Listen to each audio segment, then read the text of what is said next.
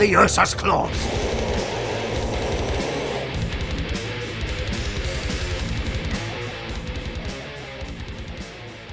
Hello and welcome to episode 132 of the Age of Darkness podcast. As usual, don't forget to like us on Facebook, subscribe to us on iTunes, follow us on SoundCloud. If you're interested in a shirt, we still got a couple. I think we got like 2 hoodies still available. I really need to make another batch. That's on Big Cartel, and you can send us an email at agedarknesspodcast@gmail.com. Darren, what are we doing in this 132nd episode? Something very different, aren't we? There is no stratagem in this episode. What we are doing is instead looking at the past and the future. We're talking about events, aren't we? So we are talking to Alex from the Death and Betrayal podcast as a review of his LVO event. And we're talking to Lucas about the upcoming Adepticon, one of the upcoming Adepticon events. The Ferrus campaign. The Ferrus campaign, yeah, absolutely. So, you know, for us, getting things out before an event is quite a big thing, isn't it? You know, it's unusual we get stuff out before something's actually happened. We are making an effort. We are making an effort. Try to get things out timely. And after that, in Tales of Heresy, we'll be talking about, because this is kind of like an act break. We just finished a long series on Wolfsbane. We're about to start another series about Titan Death. But today, it's a little palate cleanser. We're doing one of the Primarch novellas, and we'll be discussing Ferrus Manus, Gorgon of Medusa by David Geimer. Which is an interesting chat, that one. Yeah, I know. It's way better than I thought it was going to be. I wasn't sure going in, and it turned out to be quite an interesting book. But we'll get to that. But I guess before we jump into discussing some events, maybe are we going to talk books while we're on the subject of talking about novels? Are we going to talk about novels? Yeah, I think we need to mention it because this can't keep happening. So did you get your special edition of The End of the Death Part 1? Well, fortunately, I'm going to stress fortunately, I don't collect the limited edition novels. You got the maps, right? So I went for the decision of making maps because they're pretty pictures, and that suits my level of education. So luckily, I've avoided the complete bun fights that are the Games Workshop website when you're trying to get a limited edition, and this weekend was horrific. Let's be honest. With a kind of morbid curiosity, I always look online to see how it's gone for people. It's like watching a car crash in slow motion, isn't it? You can't help but look at it. I don't know if you went on the Games Workshop Facebook page. I don't really check Facebook very much anymore. But I needed to go check what was being said on the Black Library page, and it was not pretty. No, every social media that I'm a part of and just look at, there were righteous people, and probably rightly so. So if you're unaware of the situation, and to be honest, if you're listening to this podcast, I'd be very surprised if you're unaware of the situation. This weekend, at time of recording, was the Black Library celebration. It's always a nice event. We love a book. We always love books. But GW made the decision to drop 3 or 4 limited editions, one of which being the Heresy limited edition, and there was a couple of others, at least 2 or 3 others as well. And limited editions are some of the most sought-after products that Games Workshop produce because they are good quality. Let's be honest. Yeah. The limited editions... They're gorgeous books. Absolutely. And for bibliophiles like us, right, like nerdy bibliophiles, I mean, this is... What more could you possibly want? They're gorgeous. We also need to bear in mind there are some people whose only interest in the hobby is collecting the books. Let's be honest. Some people don't play the games. They don't collect the models. They don't paint the models. They just read the lore and the stories and the narratives behind things. And they are the poor people who are also probably most likely to try and get for limited editions. And every single time a limited edition has dropped, the website has struggled and has been disappointed people. This weekend seems to have been the worst it's ever been. Possibly due to the amount of limited editions that were up for order. Possibly because we're coming to the close of the Heresy series. I mean, we are now going into the penultimate book of the series, aren't we? I think what made it worse, and I think there's two areas that made it bad for people. One was website crashing mid-payment, and then by the time people were able to complete the payment, products are gone. But I think what made the situation far worse than that is that you then click onto a online auction site and you see copies up for sale at huge amounts of money more. I mean, what was the most expensive one you saw online? The most expensive one I saw was $1,200 Canadian. But I think there was one that was more expensive in pounds. That was roughly the same amount in pounds. But when I went onto eBay, because of course, in my morbid curiosity, I wanted to see what was that. It was like 50 of them on sale. The cheapest ones were around like $500 Canadian. Roughly almost $400 US. And that raises questions, doesn't it? I mean, because they did limit one per account, which we know GW and Forge World have done previously with this. No, they didn't do that, actually. Plenty of people did get more than one copy, but their orders were canceled. So they did it retroactively, which is even worse. Yes. Yeah, I agree. That is worse thinking you've got a copy for you and possibly a copy for your friend. I know a couple of people who are in services were asking I read that to get too. copies. Lots of people are saying it's bots doing it. I don't understand technology enough to understand it. I had a quick chat with a friend who is more technical than I am, and he was saying, bots can easily do stuff like that. But it does raise questions. We're now, how many books? 9 books into the Siege of Terror series, including novellas, plus all the other limited editions, which are Primark novels, which have come out before as well. In the greatest respect to Games Workshop, you would have thought by now they would be considering how this could be managed a bit easier. I've seen some crazy ideas online. I have seen some absolutely crazy ideas of people knee-jerk responding to things. I mean, they have in the past run the Queue-It system. Apparently you need to pay for that. I don't know what the situation is behind that, so I don't really want to comment on that. Would that solve the situation? It would help the situation to some degree. I don't know. I don't know. I've seen some people suggest that you pay for a series up front, so the readers or Black Library know how many people are interested in the series, but then that makes it very hard. They do that with the re-releases of the main series books. Yeah. And that way, everybody that wants one will get one. I think the reason that they might be hesitant to do that is because of, I think for the special edition Siege books, for example, they have to be imported because they're manufactured in China, and I think there's a long lead time for that. So like people might not get their, if it's print to order, you might not get them for a month or 2. I have no idea. But if you knew you were going to get one, well, yeah. Everybody that wants one can get. It is still an expensive luxury product. Okay, so right now they make like 1,000 of them, 2,000.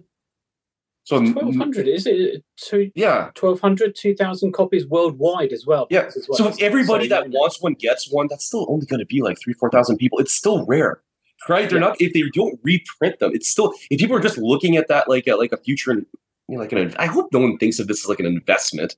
Clearly, some people do because there's a bunch of copies on eBay. To be fair, I think you can look at it as an investment, can't you? Whenever there's something limited edition and a first print run, those kind of things always gain in value over time.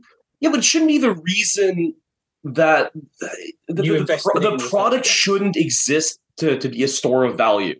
The product should exist because people want it.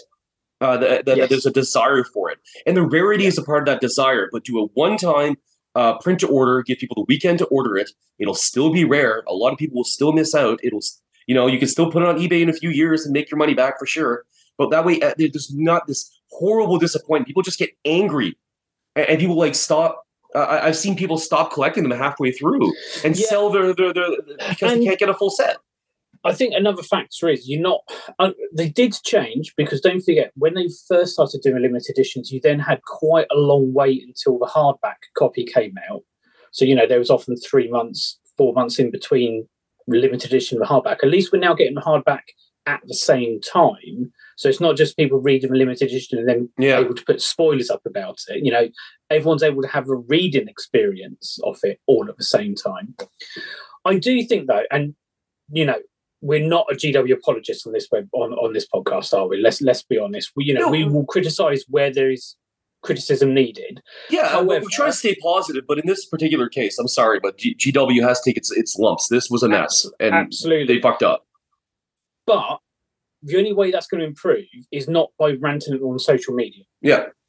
I agree. You need to put in a, strongly worded but polite email to customer services, raising those concerns, raising the problems with it, and get them to address it. Now, you won't get you're unlikely to get a response because probably the quantity of emails they're going to get. You'll get because a lot of people are pissed. Absolutely, they're going to get a lot. But it's the classic thing, isn't it? That if you don't officially let GW know, and I don't consider social media officially letting GW know, nothing will change. We only had changes to the hardbacks being released at the same time as limited edition because people got in touch with GW and highlighted the issue. So, we need to make GW aware of that. And swearing at them on social media is never going to achieve anything. That is true. But they do need to address it. We know we've only got potentially one book left. Are we going to get a novella between part 1 and part 2 of End of and Death? Who knows? I don't think we will, but we won't. This will make 10 books, right? Next round number. Yes, I believe so. Yes, so I don't think we will get a novella. So there's only one left, and the bun fight over that final copy. If nothing else, people want it because it's the last one. It's the last Heresy story in the series, not as a setting, but as a series. And things are going to have to change, aren't they? GW is going to have to look at how they do that. There's no way that there's not a solution to this problem. There's no way they can't. It's a big company. This isn't a small indie company. We have the right to expect better from the largest a company of in the hobby, in this particular hobby. We have a right to expect that. My session timed out I got really lucky. It was a miracle. My session timed out, and I just pressed back on my browser, and somehow I got back into my cart. Which shouldn't have happened. A lot of people, it timed out and they couldn't get back in. I got back in. I don't know why. What kind of my prayers to the machine god were must have been heard, because somehow I managed to get the book. But a lot of people, or just the endless cycling when you're trying to get into your you put it in your cart and then you try to get into your cart and then no, it's sold out. Why can't you figure that out? Yeah, we both know a minority of people who did get it. We know a far large majority who didn't. That's what it could be said about it, really, isn't it? I don't think there's anything more we can say. Yeah, I don't want to gripe about this endlessly. I think it's important that we address it. But please, if anybody from Games Workshop please get the word out that this can't be happening. You can't. There needs to be a fix. It's not like it's impossible to fix this. Hire someone. Just get someone that can fit, because this shouldn't happen. And if it's going to happen every time and there's no fix, then maybe find another way of selling the books, because what you're doing isn't working. Anyways, let's move on. So let's. I don't want this to be a negative podcast. Yeah. Something bad happened. We address it. Let's move on. Yeah. So rather than talking about the main narrative, should we go over to Las Vegas, go on a few slots, and see what happened? Sounds good. Let's bring in Alex. Be right back.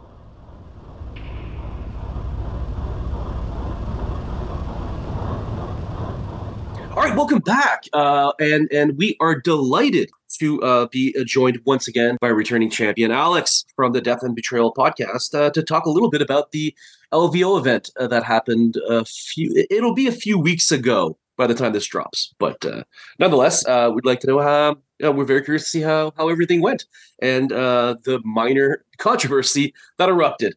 Alex, welcome back. Yeah, it's mostly because we love hearing about events, because JP and I never go to any, so we live through other people's experiences.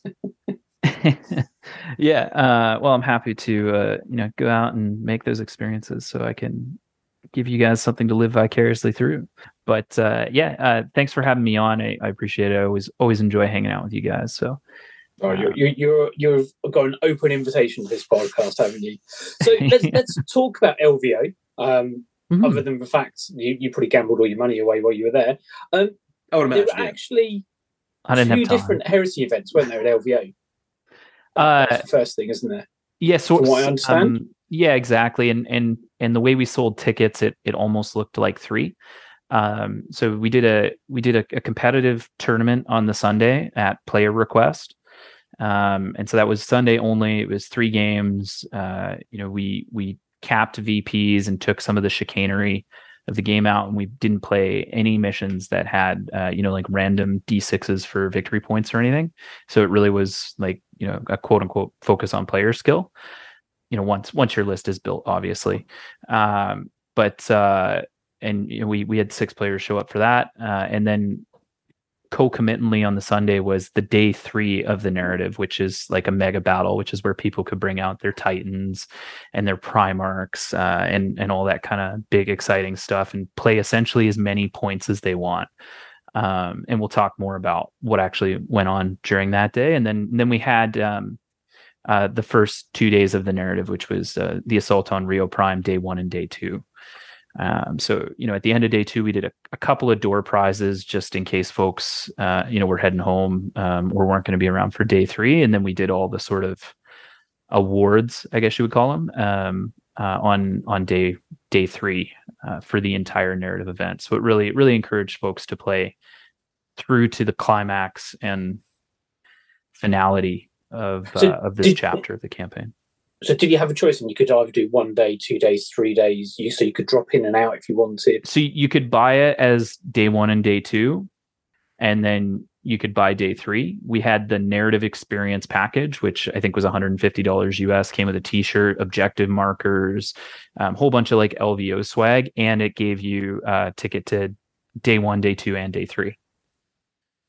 So you could really like buy the whole narrative experience, and then you've got things you can use in the game and everything else. And we had 90 tickets sold for day 1 and day 2, and we had 76 people show up. So pretty good attrition rate. Pretty good. Things like COVID and stuff still exist. So yeah, I mean to be fair, and being Las Vegas.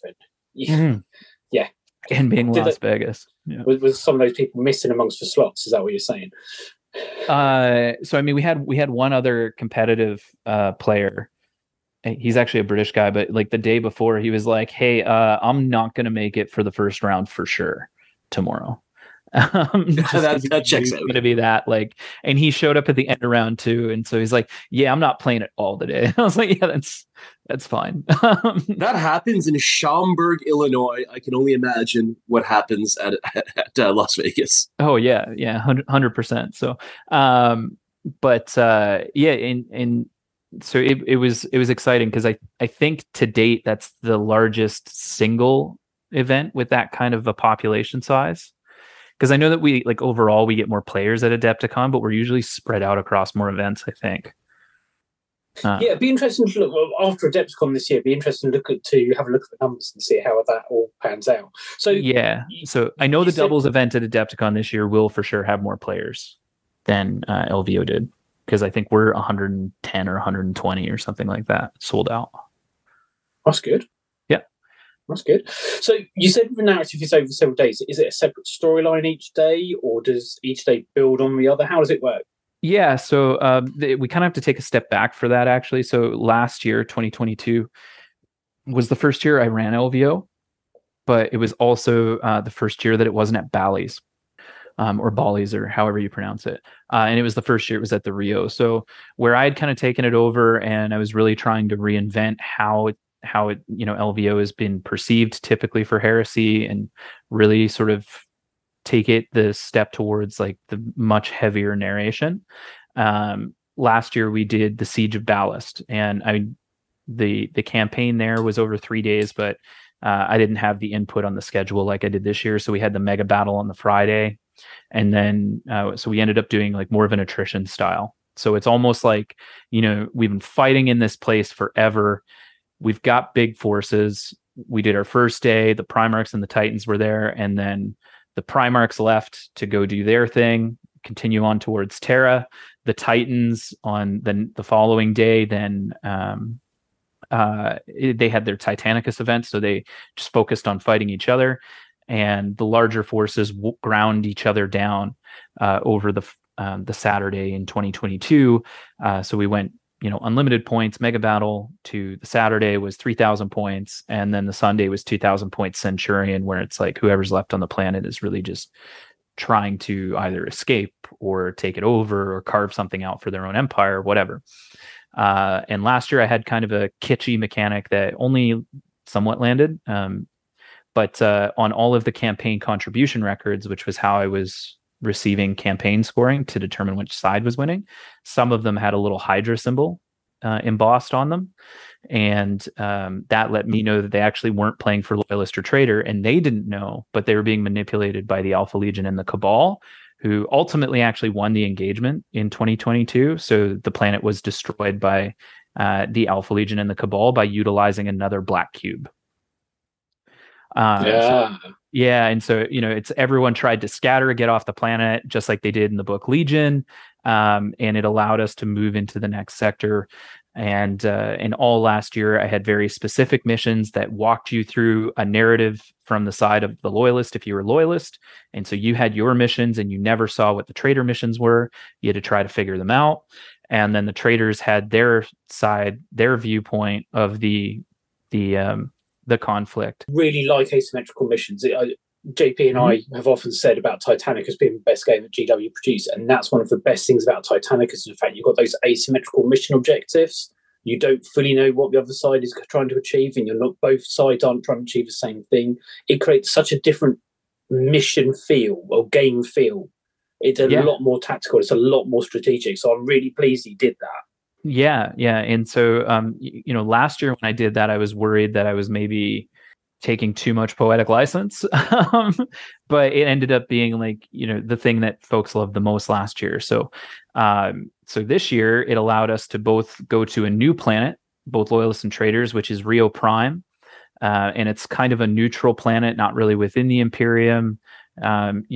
Suspected that maybe there's some weapons caches on it, small human civilization, but nothing grandiose. So they weren't really involved. I was hoping there would be kind of more stuff like militia and stuff, and that I could work in like a third faction, but I ended up removing that idea. But anyway, so both parties are landing. So I started writing the missions the same way I did last year, asymmetrical. Let's walk us through.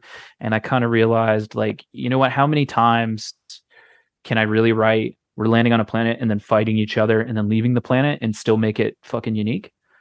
And I was like, I'm just going to bin this. So I was like, I was through 4 missions and I just threw it out because I was like, to me, this isn't unique enough. And if people are coming that were there last year, I don't want them feeling like they're just getting repeated.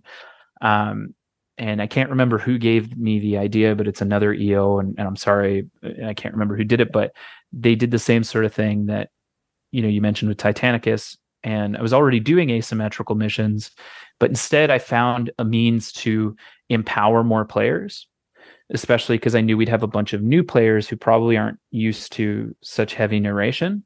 So I really tried to create a system where you can get as much out of the experience as you want, or as little out of the experience as you want. So I took a look at the missions in the main rulebook, the 6 missions that we've got. And then day 1, the Friday, was meant to be a landing party. So folks were landing, they're making, planetfall, smaller tactical forces. So it was 2,000 points. So no Lords of War would fit in there. And no flyers that didn't have a transport capacity, because those would be busy in dogfights and trying to run interdiction to protect the transports as they come down, right? They're not going to be worrying about stuff on the ground. And so that was kind of the only limitation that we had on day 1. And I picked the 3 missions that could easily be fit into a narration of, again, if somebody wanted to go that deep into it, of landing on the planet, securing supply zones, supply lines, securing forward operating bases, etc. So they were playing 3 games on day 1, and they had the option to choose their primary objective in each game from either Onslaught, Shatter Strike, or Tide of Carnage. But they could only pick one of those, or they could only pick each one once. So they can't play Onslaught twice.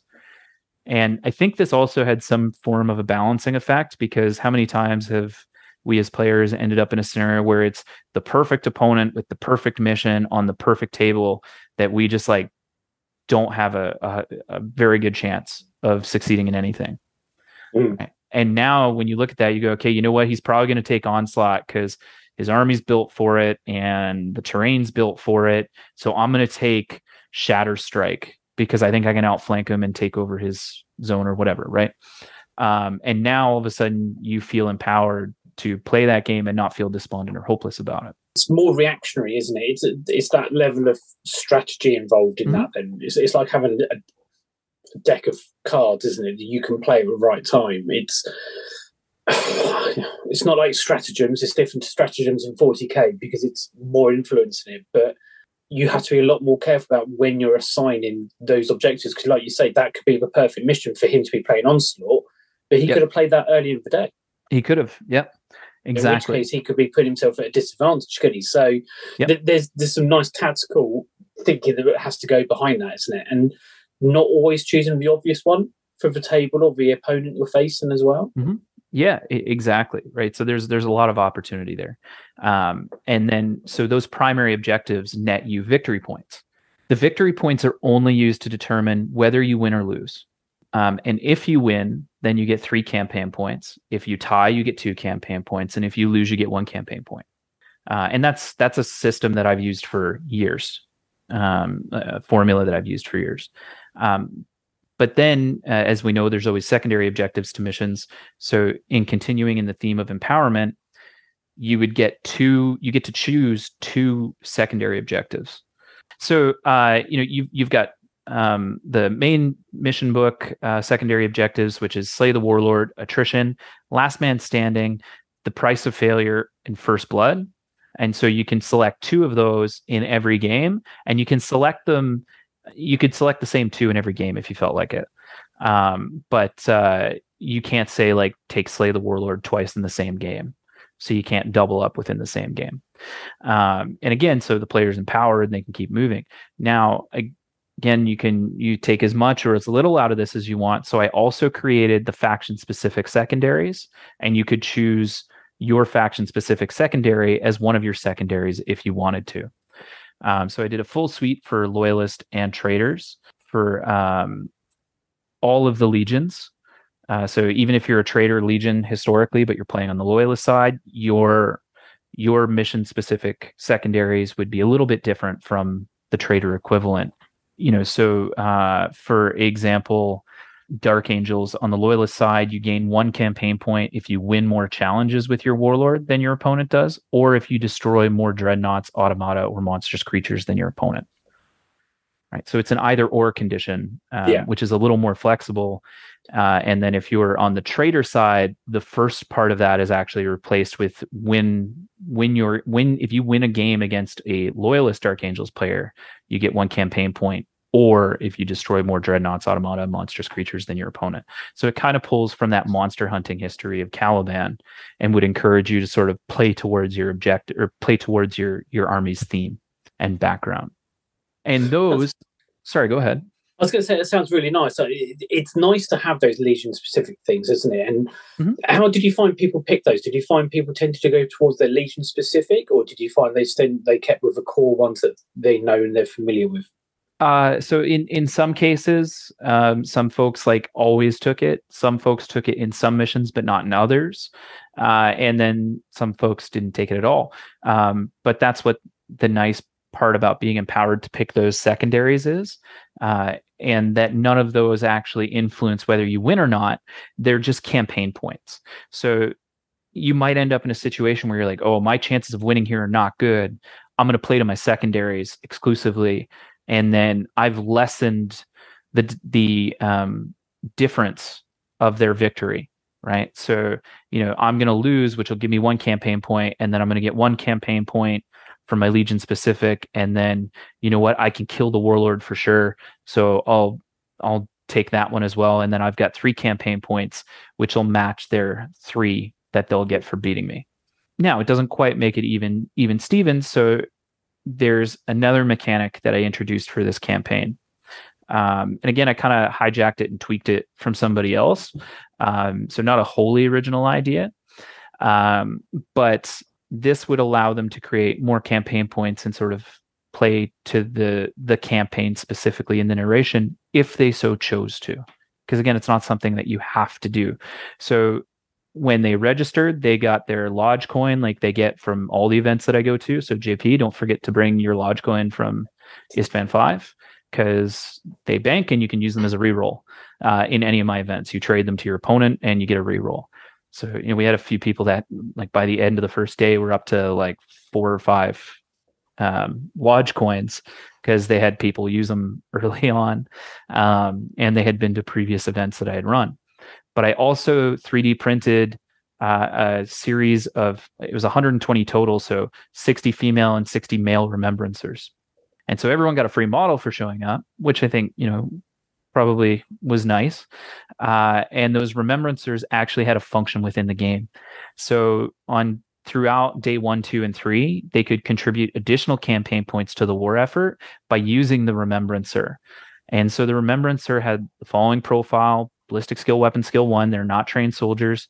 Strength 3, toughness 3, because they probably have to be fairly physically fit to be on battlefields.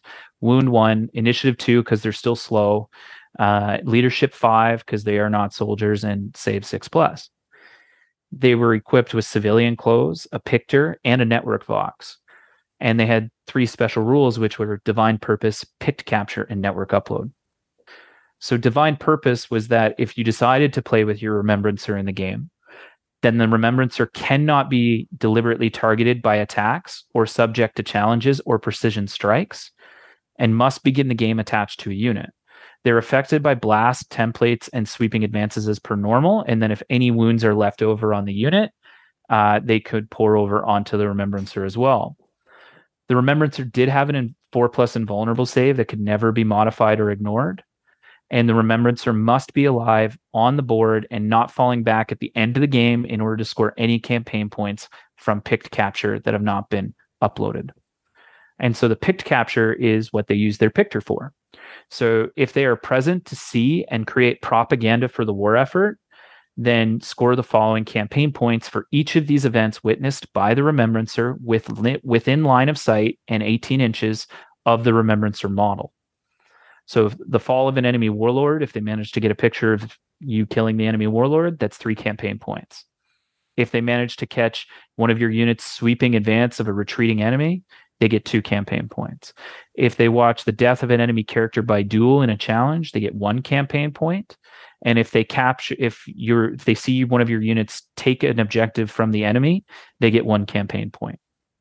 And so it's a means to create additional campaign points while playing in kind of a fun mechanic and utilizing something that we know existed in the lore and a means of morale that we know exists and has existed in war forever, which is propaganda.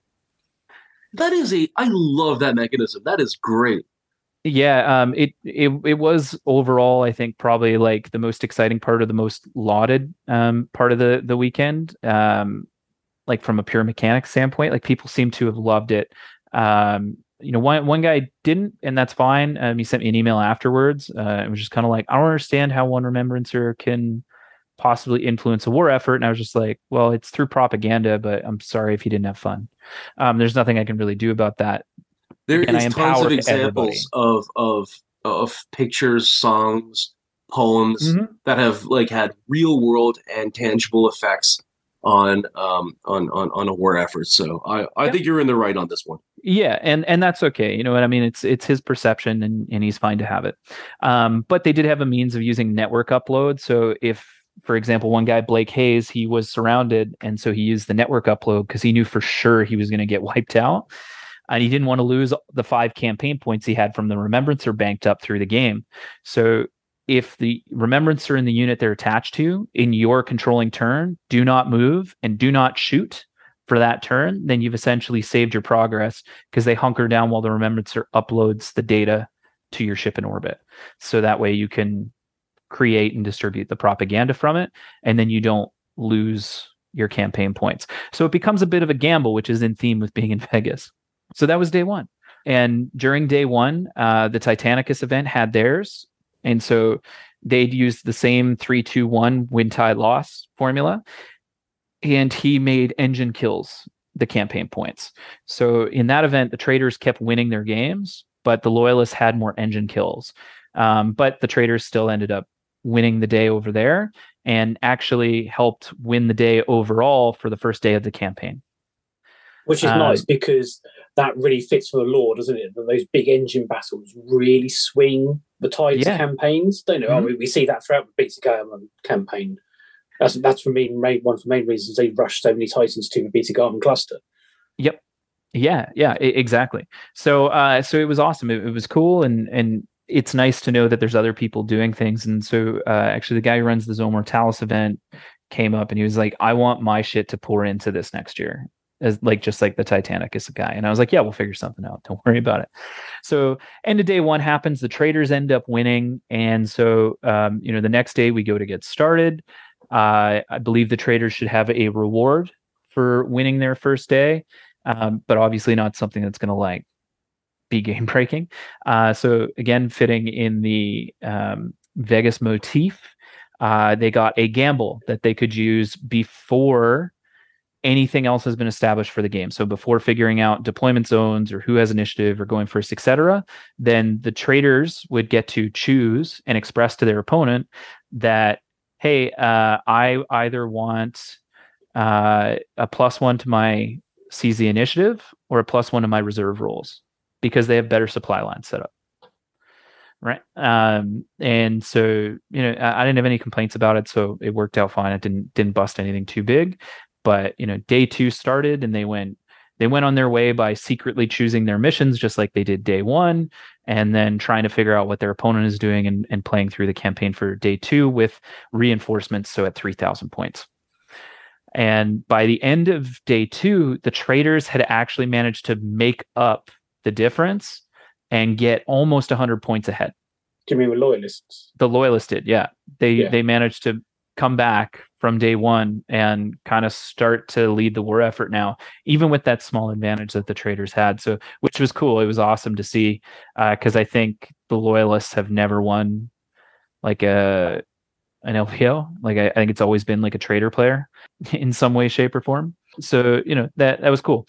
And we finished up day 2. So day 3, obviously the loyalists need some sort of a bonus, but we were actually short loyalists on the day 3 mega battle.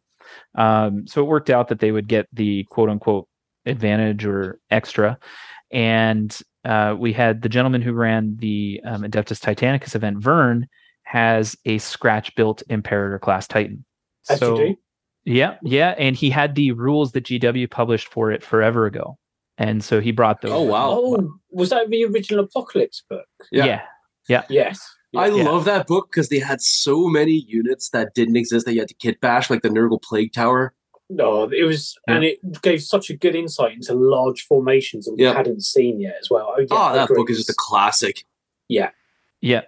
So he brought that with him in the rules, and so I had the way that I've been doing mega battles were the same way that we did them at Adepticon there for Istvan, like the double tables, like several double tables. And as some guys were helping me because my ability to walk isn't super good right now, they had put 2 of them together, and then there was like a 6x4 coming off on like an L, and they grabbed the table, and I was like, whoa, no, hang on, just leave it, I love it. So we had like one L-shaped table, and the players that played on that treated the negative space on the L as like a giant mountain or something, so you couldn't shoot through it. You had to actually walk around the L.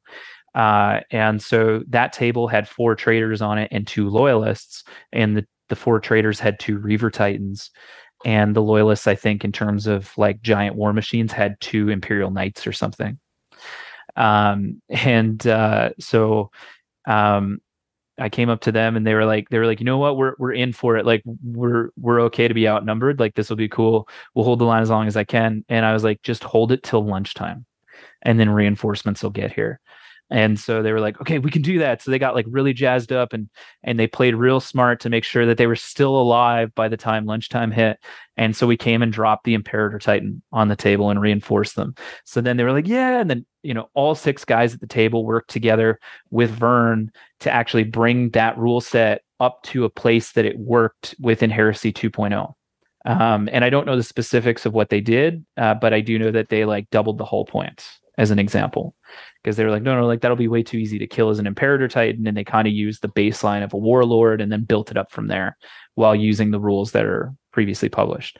So it was a really cool thing to see, like, just 6 dudes who don't really know each other, like working together to bring this really cool fucking thing that this guy's built onto the table and into a game, and at an organized event, no less. So that was like heartwarming to see. And then we had a couple folks who had messaged me in advance and were like, hey, I've got like a ZM, like a 6x4. You want me to bring that for you? Like, do you want to use that for anything? And I said, yeah, bring it.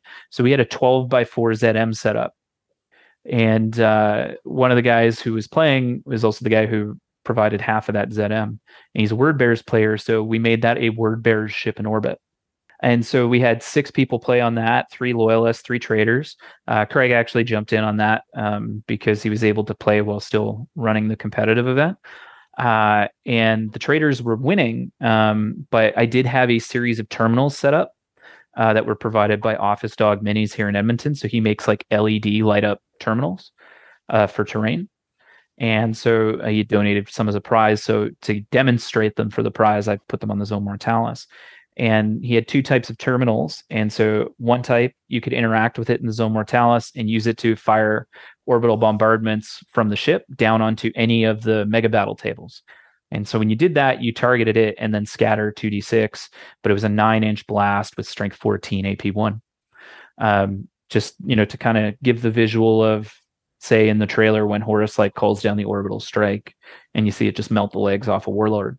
So I know they did that a couple times. And then there was a separate type of terminal which they could interact with and vent one of the tiles on the Zone Mortalis. So then every model on there would have to take an initiative check. And if it failed, it just died. So it would get like sucked out into space.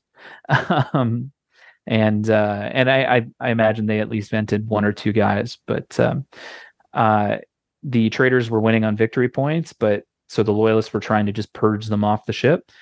And when I came to check up on them, like Craig had 1 unit of Justarin just trying to hold out against like a custodian squad in close combat, and there was like Imperial Fists marching down the hallway to help finish the job. So I told the loyalists to come see me once they had won. And so they come up and they're like, yeah, okay, we killed them all. And I said, okay, sweet. So you guys have a choice to make here. And they were like, okay. And I said, you can scuttle the ship in orbit, which will rain debris down on all of the tables. So each table would take a random scattered strength 9-inch strength 14 AP1 template hit. I said, or you can crash the ship into the planet. And they're like, okay, well, like that sounds interesting. What would that look like? So I said, we'll go up to the top of the room and you guys will pick a trajectory from there. And we'll draw that line, and as many tables as it crosses. And 12 inches on either side of that line will take a strength 14 AP1 hit. And every table that it does not cross will get hit with debris. And the debris will be the same as if you scuttle the ship. So they were like, yeah, I think we should crash that ship. So I said, okay, sounds good. Like, let's go crash that ship. And I didn't influence them in any way, but they didn't think to ask whose side the Imperator Titan was on. So they aimed it directly at the Imperator Titan. And crashed the ship like into the Imperator Titan, and it carved across 2 tables. Didn't kill the Imperator Titan. The Imperator Titan actually survived the engagement, but it took like 5 or 6 hull points. Whoa, hang on. An Imperator survived. Yeah, the Imperator managed to survive. You broke the law. You broke the law. No Imperator ever survives the combat it's involved in. Well, too bad. This one did. DSC Ray. DSC Ray. DSC Ray is the only one so far, isn't it? Yeah, and whatever this guy's is named. That's too okay.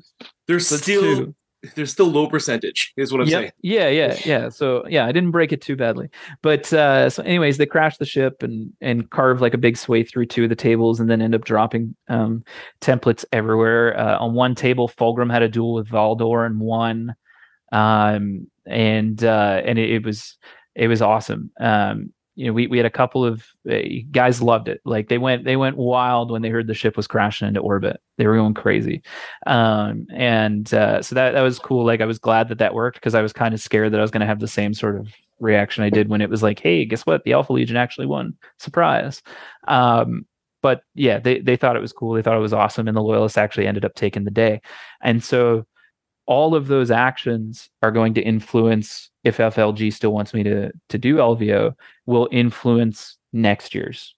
So the story will continue next year. We'll still be on Rio Prime, and we'll see kind of the next chapter come to fruition based on the actions of the campaign and the mega battle. It's nice to have that continual arc, though, isn't it? Because then, if you're one of those players that's been to every event, you've seen how the story has progressed over time. But if you're a new player coming in, let's face it, Heresy is becoming a much more popular game amongst the wider community, like the wider gaming community, which probably influences the number of players you saw this year as well. It's something I want to come back to in a moment, actually. But it means they can join at any part, because each year is a separate chapter, for want of a better word, isn't it? It's a separate series. If you want to use a TV analogy, yep, you've done the first 2 seasons. Next year is season 3. Yeah, exactly. And for some folks, like for example, Colton, like he and his gaming group have been really hard on the push for Beta Garmin. And so he was there last year, and then he's been off fighting Beta Garmin in transit from Ballast over to Rio Prime. And I was like, hey, you don't have suzerains this year. And he goes, no. He goes, so actually, in the Beta Garmin campaign, because this kind of slots into that as well, he was like, my suzerains got killed like to a man. He's like, so I didn't bring them because they're dead. And I was like, okay, that's pretty cool, man. Like, so his praetor's like entire retinue had died like on a shipboarding action. And so he didn't bring suzerains at all. Because he's like, it's not like I can just requisition a new unit of suzerains. And he's like, so instead he's like promoted some veterans or whatever and did up like a veteran squad to run around with them. That's remarkable for a real proper narrative player there, isn't it? But it's nice that he's following his own narrative, because no one else there, or probably very few other people there, knew that had happened to his squad. It's only him in his own mindset, in his own, if you want to go back to the 90s, mind's eye theatre, that has that storyline going. But he's building up that narrative of his legion, of his force, of that particular praetor. That's excellent. You've got to give your hats off to people like that, haven't you? So one of the kind of questions, now we've kind of talked about kind of the narrative theme and stuff, and goes back to what I was mentioning earlier. Yeah. How many brand new Heresy players did you have? So I don't know the exact count on that, but I do know that one gentleman, I believe his name was Ben, and I'm sorry if I'm misremembering who you were from the weekend. There was lots of drinks and lots of people, lots of new faces. And he actually came up and he said, he's like, I played in the 40K last year, but I came over to check this out last year. And I guess I had spoken to him and kind of explained what we were doing and what was going on last year. And he's like, so when the new box set came out, like I went deep on it. He had a fully painted army, like full 3,000 points, and he was just having a blast. And he was like, this is so much more refreshing from the tournament scene. And he's like, I'm not really worried if I win or lose. I'm just trying to play to the greater effort. And I was like, that's awesome, man. Like, I'm really glad you're having a good time. And that was kind of like a nice bit of feedback where it was like, cool, like, I'm doing something people are enjoying and something different. And at the end of the day, isn't that the most important thing? That's why we play these little games with little toy soldiers, isn't it? Is to have fun and enjoy ourselves. Yeah, exactly. Right. So, I think the vast majority of people had a blast. And that's all we can ask for. If as any EO or TO or whatever your preferred moniker would be. But yeah, it was cool. And then actually, Colton actually won the Savior of Rio Prime, the gentleman who didn't bring suzerains because they all died. He actually won the Savior of Rio Prime award. So that was like favored loyalist overall. Cool. So let's talk army lists, because that's always a hot topic of conversation, isn't it? That's always often what events make or break on. Should it be or not? That's a different question, which I think we'll save for another day. But what kind of army list did we see? I mean, let's kind of break it down into what kind of legions did you see? Were there non-legion forces there? I'm interested in how you handle things like knight households. Yeah, so sometimes a hot topic on narrative. That became a very hot topic. So in 2022, we had like some list building restrictions. Like you had to be able to run a Centurion list, 2,000 point Centurion plus list. So there was still some vehicles allowed. And then, you could go up to 3,000 points, which were the only restriction was that you had to have the entirety of your 2,000 point list in there. And so we had that 2,000 points must be within the 3,000 points list this year, which, we had last year. And I wanted to do something similar, but I damn near got fucking crucified. Like I had people who were like actually sending me pretty bad direct messages. And in addition to, whatever sort of negative interactions I was having in the public forums, like how can you do it, like blah blah blah. So I actually relented and I gave back on what I didn't want to do, and I said, okay, I'll make everyone a compromise. Fury of the Ancients and Imperial Knight Houses and Armored Breakthrough will kind of fight themselves in their own bracket, because narratively, you wouldn't send a squad of infantry marines to deal with a Knight House. You would want to send another Knight House. And if you don't have another Knight House, you would want to send probably a tank company. And if you don't have a tank company, then you'd want to send your dreadnoughts. Right. That's completely logical. Yeah. And so I relented and great. And so this actually had a bit of a negative effect. And we had, out of 76 players, we had one Knight player show up and one Fury of the Ancients player. Wow. After all of that. And so the Knight player felt like shit for a lot of his games because he built to fight other Knight. Right. And the way that this sounded, it sounded like we were going to have like 15, 20 people with Knights and Armored Breakthrough. But it was just, I don't know where the reaction come from, because those people didn't show up and play anyway. And so the Knight player felt bad because his Knight list ended up being like really, really hard for infantry type lists. And he was like, I would have built this differently. And I was like, 100%, man. Like I shouldn't have relented. I should have just stuck to my guns. In the future, I will. And in the future, my response will be, maybe this isn't the event for you. Like, if you don't believe that I'm being fair then or this could is you not do fair. it where there's two different type of Knight household lists, one that's designed to fight against their equivalent Fury or Armored Breakthrough, and one which is more designed, because Knight households aren't what they were in V1. They're definitely not what they are in V1. I mean, they're still pokey. No. Don't get me wrong, they're still Lords of War, but the fact you've got so many Armigers in there, and if you can deal with Dreadnoughts, you can deal with Armigers. Exactly. But I mean, I also had to design this entire event without the full rule set.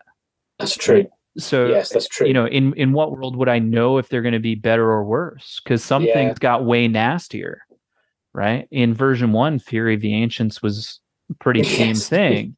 It was pretty easy to steamroll. Now it's arguably one of the hardest things to beat. So can I just go back a step? So you said there was 72 players, you said? 76 in the 76, narrative. But only one Fury's list. Yeah. And it was an Knight Alpha Legion household. Yeah. No Armored Breakthrough. No Armored Breakthroughs. And so that's really against the internet meta, isn't it? Which is where all you see at the moment is Armored Breakthrough, well, not necessarily Armored Breakthrough lists, but you certainly see a lot of people building Fury lists, for example. But you in the wild, in the gaming environment that you saw in one event, and we do need to stress it's only at one event. Minimal.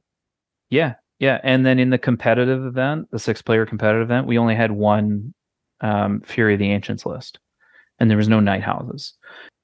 So the Knight House can still be built in a very nasty way that can just make the absolutely ruin someone's day. You've got a Porphyrion in it, and the Porphyrion is one of the best units in the game at the moment.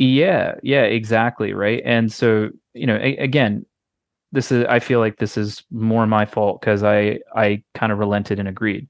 But in my mind, because I had this remembrancer mechanic in my mind for quite some time, and I wasn't really sure how that would interact well with things like Armored Breakthrough, or Armored Breakthrough's easier, I guess, because you just put the remembrancer on top of one of your transports or one of your tanks because they're small, so they can fit.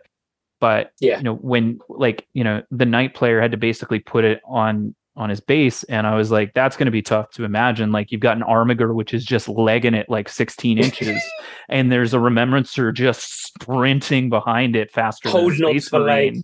Holding on to the leg as he goes. Yeah, exactly, right. And I mean, that was the main driver of why I didn't want things like that in there. But in the future, and based on that, I'm just going to be like, you know what, man, we had 2 players last time, and both of them would have been able to play other lists. So, like, I mean, hindsight's a wonderful thing, isn't it?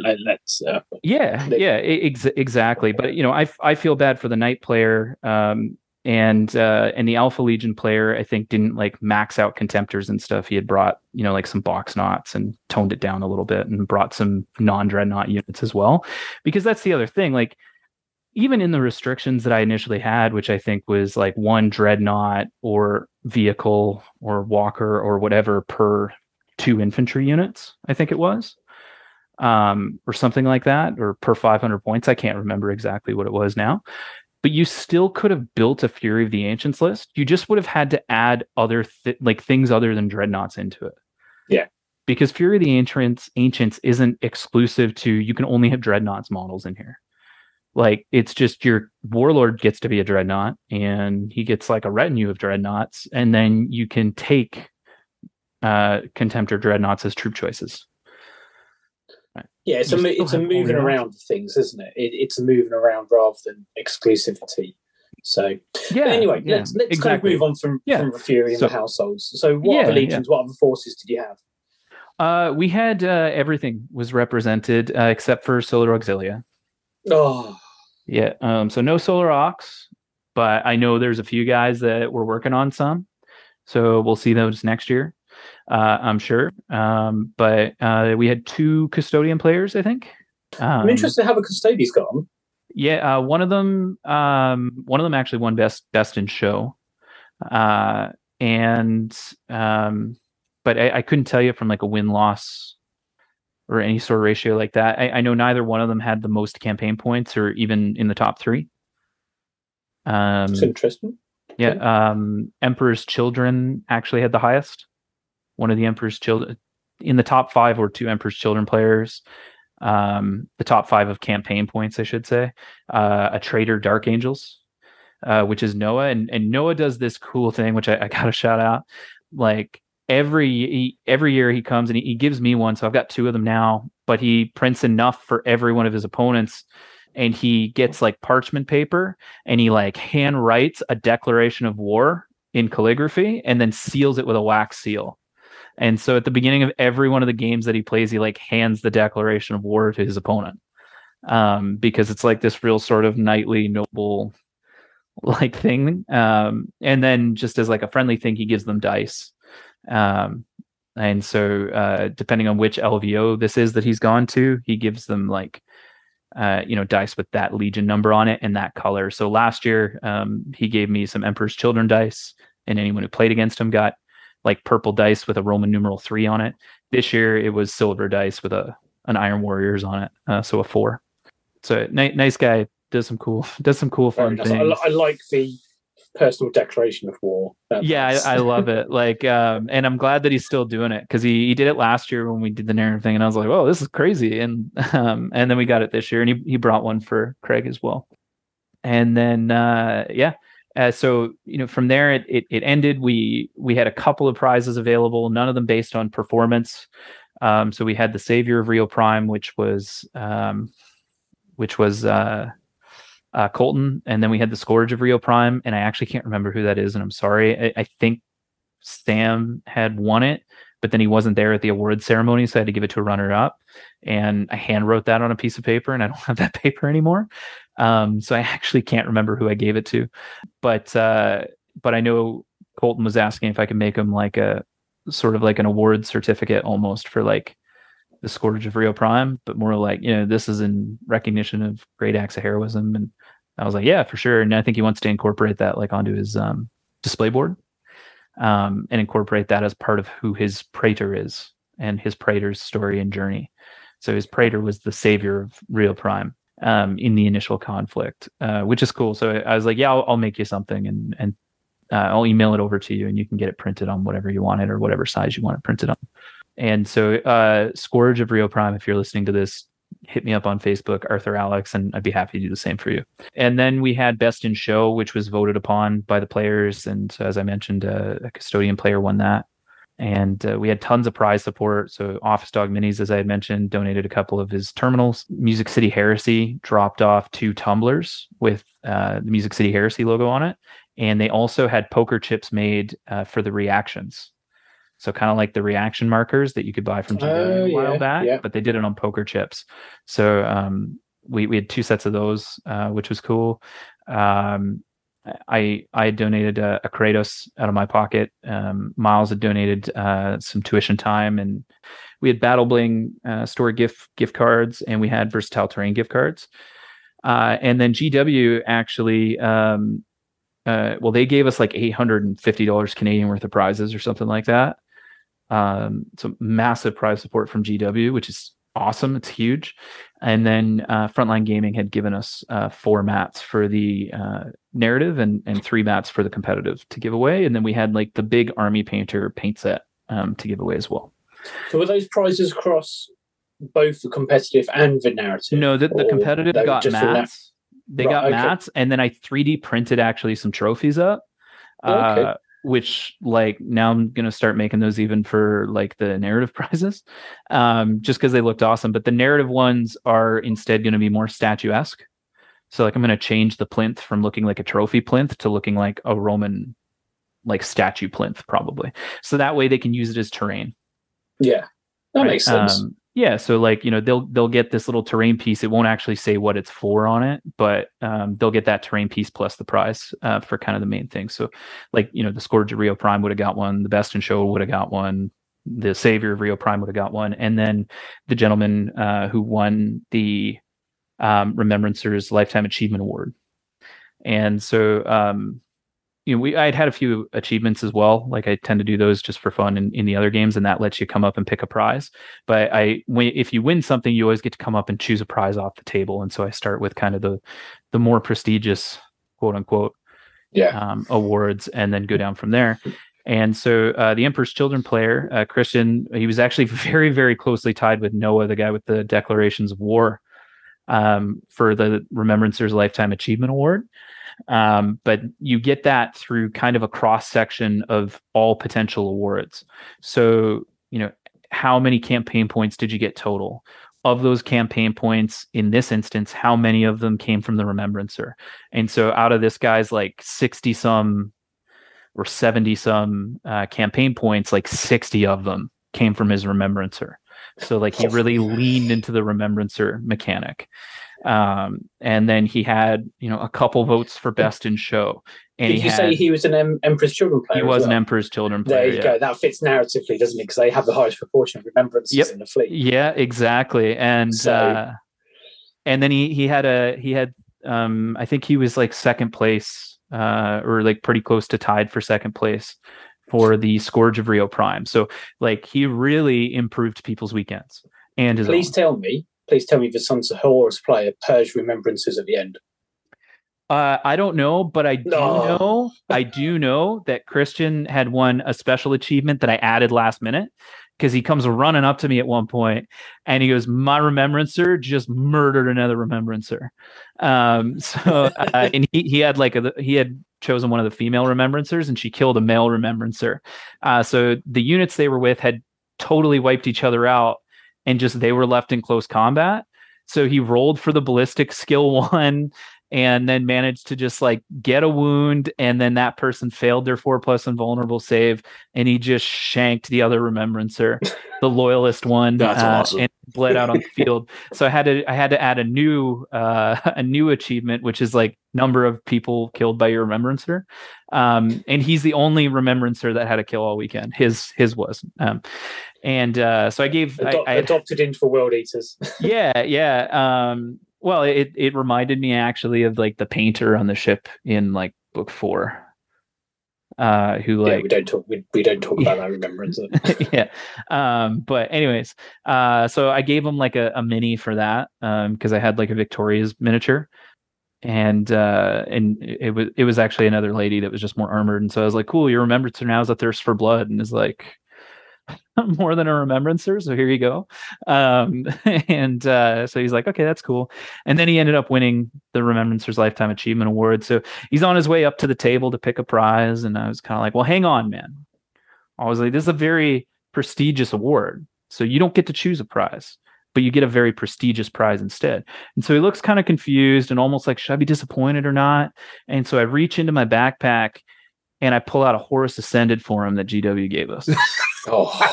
And I swear, man, it looked like I was giving a kid an N64 in 1997 for Christmas. Like he lit up ear to ear. It was awesome, man. And now he's starting a Sons of Horus army. And he had the thing built by the time he got home. See, once you kill a remembrancer, that's what set you down the path eventually. Yeah. And it was actually his Fulgrim who killed Valdor as well. So he had a good weekend. Yeah. So let's kind of round this off then. So I'm going to do a typical kind of teacher thing here. Top 3 things you're taking away, and the 3 things you think to work on for next year. Yeah. So number 1, killer prize like that seems to go a long way. So for me, a big highlight was actually like seeing how excited he was in getting that. And I don't know if that's a selfish perspective or not, but I don't know. I loved it. The extra game mechanics are okay to put in. So if you're another EO and you're wondering like, oh, can I deviate from the game? Yes. And page 157 supports that in the main rulebook. I think it's 157, which says this is a framework by which to create your narration. So don't be scared to do something creative or cool. And 3, crashing spaceships into Imperator Titans is fucking awesome. But as kind of a also like, because that one's kind of jokey, I used QR codes for the first time. So I only had to print everyone's campaign contribution record. And so if you were loyalist, you got a loyalist one. If you're a trader, you got a trader one. And the mission pack, like, so the main narrative pack, as well as their trader or loyalist specific secondaries, were all housed within a Google Drive called the Loyalist or Trader Op Center. And that allowed them to just scan the code and they could see the things, cut down on printing cost, environmental impact. And it's kind of cool because you're getting your orders on your phone, right? And then in order to assess things like from day 1 to day 2, who's winning, who's best in show, who's best painted, et cetera, all that stuff, I used Google Forms. And I was able to do that through a QR code as well. So my big learning, like my top number 1 learning, I would say is I now know how to use the Google Forms better because I noticed a couple deficiencies in the Google Forms and the questions, which would have made my life a hell of a lot easier. Didn't impact anybody else's. It just would have made my life a lot simpler. Like, it would have been 5 minutes of data analysis instead of 45 minutes of data analysis. Had I been intelligent about it. having used those for work, I know what you mean. It takes a while to get used to, but once you get used to it, it's a very powerful system. Yeah. And so I'm going to continue to do that. If you're running a narrative event, I think that is probably your best bet, is using something like Google Forms. Because everyone can enter their stuff on their own. And like, last year I did it all via paper and we had like 40 players and it took me like an hour to crunch all that data. And I was like, I can't do that for 90 people. Like I'll be doing it all day. Plus like, last year was like $100 worth of printing. This year was like 30. Because it was just printing paper and printing the campaign contribution records, which I printed extras of. And then, I printed a printed copy of the mission pack and the trader pack and the loyalist pack and all that stuff, just in case someone didn't have access to QR codes, they could take a picture or whatever. And so one person actually did take advantage of that. He's a British guy as well. And he was like, I don't have data plan while I'm here. So it's like, yeah, no worries. And then, he just borrowed somebody else's phone or whatever to input the Google Form stuff. Side of that, number 2 learning is like stick to my guns. Like, because giving the squeaky wheel to grease didn't do anyone any favors. It just, it hurt the night player. It hurt the people that the night player played against. And it's, I don't know. I just won't do it in the future. Like in the future, it'll be a pretty hard stance on like, if you don't believe this is fair, like then this isn't the event for you. But based on what we've seen and the feedback we've got, this is what people want and that they're okay with.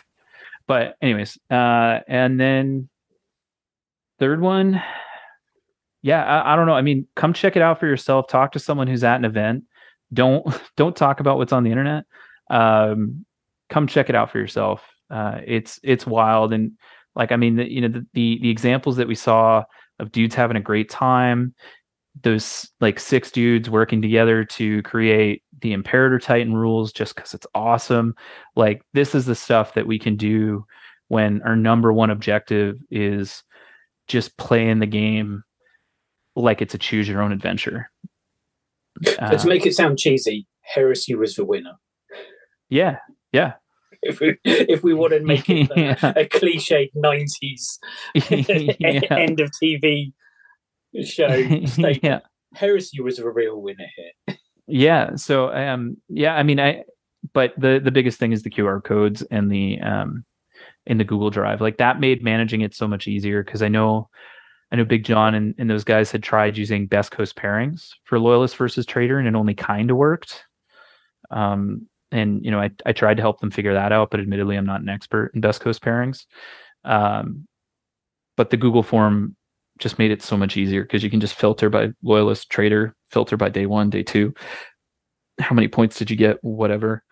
And when you don't do a podium finish or prizes for performance, like guys are less concerned with it and they're more concerned with having a cool story and doing something awesome, right? And that's why Christian came out with the Remembrancers Achievement Award and A Horse Ascended. Sounds really good. I mean, I'd love to get there one year. It's an awkward time of year. That and Adepticon, as I've spoken to with JP many times, it's right at the 2 busiest times of year academically for me, so there's no way I can make it. Oh yeah, the timing is off.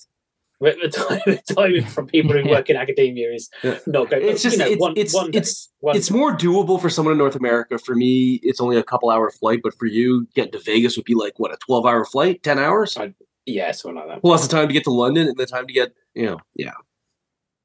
it's awful. But you can drive to Warhammer World. This is it. This is the win. It balances out. So, yeah. It does. It really does. But anyway, that's great. Thanks for coming on, Alex. It's always lovely to live through other people's events and hear what's going on. It sounds really good. I have to say, I'm sitting here immensely jealous, especially seeing an Imperator walk. Kind of surprised it lived, but there we go. And I'd love to see the adaptions and rules. The Remembrances rules, is there any chance you can witness a copy of that? We'll put it up on the Facebook page if people want to have a go at that in their own games. Because I would certainly be interested in trying it in some of mine. Yeah. I can throw it over to you. That's a non-issue. It's not like a crazy proprietary thing or anything. But I can't remember where I got the STLs from, so I can't send you a link for that. But if you just Google like Imperial Civilians, you'll find something. Yeah, there's quite a few out there now which are much more accessible, things like that, aren't they? But there we go. Brilliant. JP, any final words from you? You're going to take your Night Lords next year? Yeah, hopefully. Just real quick, you want to preview Beta Garment? It's coming up. So you want to do a quick preview of Beta Garment at Adepticon, and then maybe plug yourself before we sign off? Yeah, sure. So Beta Garment is going to run very, very similarly to ISFAN 5 last year. So you'll remember that one. So we'll have a few mega battle tables set up, and then we'll have a few sort of like tables for people who just want to kind of do their own thing. I think there's a nighttime Zone Mortalis event now, so we probably won't have any access to Zone Mortalis tables, so I won't be able to offer people the option of crashing a ship into. But since it's Beta Garment, though, are you giving people the option of perhaps playing Titanicus? Yeah. So I mean, if you've ever been to one of my events, especially like this last LVO or the one before, like I'm pretty fucking fast and loose. You can do pretty much whatever you want while you're there. At the mega battle, we actually had a few dudes from California who built their own mission based on like a conflict at Beta Garmin. And they were like, we don't get together. We don't have access to like massive tables and stuff like that, but we want to do this. And so they brought 2 of those Imperial Castellan strongholds or whatever. And they had like the Salamanders assault, like a trader position, like an Emperor's Children position. And they're like, do you mind if we play that instead of the mega battle? I was like, no, fill your boots, do whatever you want. It sounds awesome. And so, they did their own little mega battle thing. They still paid for it. They still paid the cost of the mega battle, but instead of doing that, they really wanted to do that instead. So I let them. So if you want to come take part in Beta Garmin and you want to play Titanicus instead, yeah, I'll find some way to accommodate that. That's a non-issue for me. Or even if you wanted to play Battlefleet Heresy and you've got the means to do that, come down and play Battlefleet Heresy. I'll find a spot for you to play it. Even if I gotta set you up on the floor next to the EO station. And Beta Garmin did sell out for Adepticon, but I put myself on the wait list and I got in. So if you're not in it, okay, awesome. Get on the wait list. There's a good chance, and this is always my Adepticon tip. Just show up for the event. There's a good chance someone's too hungover to play. Yeah, or they didn't fill out their visa information correct and didn't make it on time. Yeah, that also happens sometimes. So yeah, if there's an event that filled up and you couldn't you couldn't book, show up anyway with your army. There's a good chance you're going to be able to play anyway. Yep, 100%. Just one final question about Adepticon. Just one final question: is the Praetor wrestling match going to be on? You'll have to be there to find out. Yeah. Have you seen those SN report add-on rules? I guess you'd call them, or yes. I dig a lot of those. Yeah. I mean, some of them Craig and I were already doing, but we were doing one dreadnought for 500 points. But I like a lot of those. I want to, and actually, I think Darren, you had talked about this on one of your recent episodes, and it's something we've been doing as well. Like Interceptor isn't unlimited. You're still restricted to the maximum 3. Yes, that actually came up on a recent Mournival FAQ as well. Oh, did it? Brilliant. Yeah. Mournival put out a separate FAQ, but it's something certainly we've been talking about in our group, that yes, Auspex gives you the right to use intercept, but you're still limited by the number of reactions you can make in a turn. Yeah. So you're still limited to that hard cap of 3. Possibly recent discussions we've had is Auspexes can add on to your reaction tally. So, you end up with 1 reaction, don't you, in the movement phase? Yeah. Some Warlord traits will give you a second one. What we said is Auspexes can add on to that initial step of 1, but can't take you above 3. So you're still paying for the right to use Interceptor, but you've still got that hard cap of 3. So you're following that main rulebook rule of you can never exceed 3 reactions in a phase. Yep. But yeah, so I like that.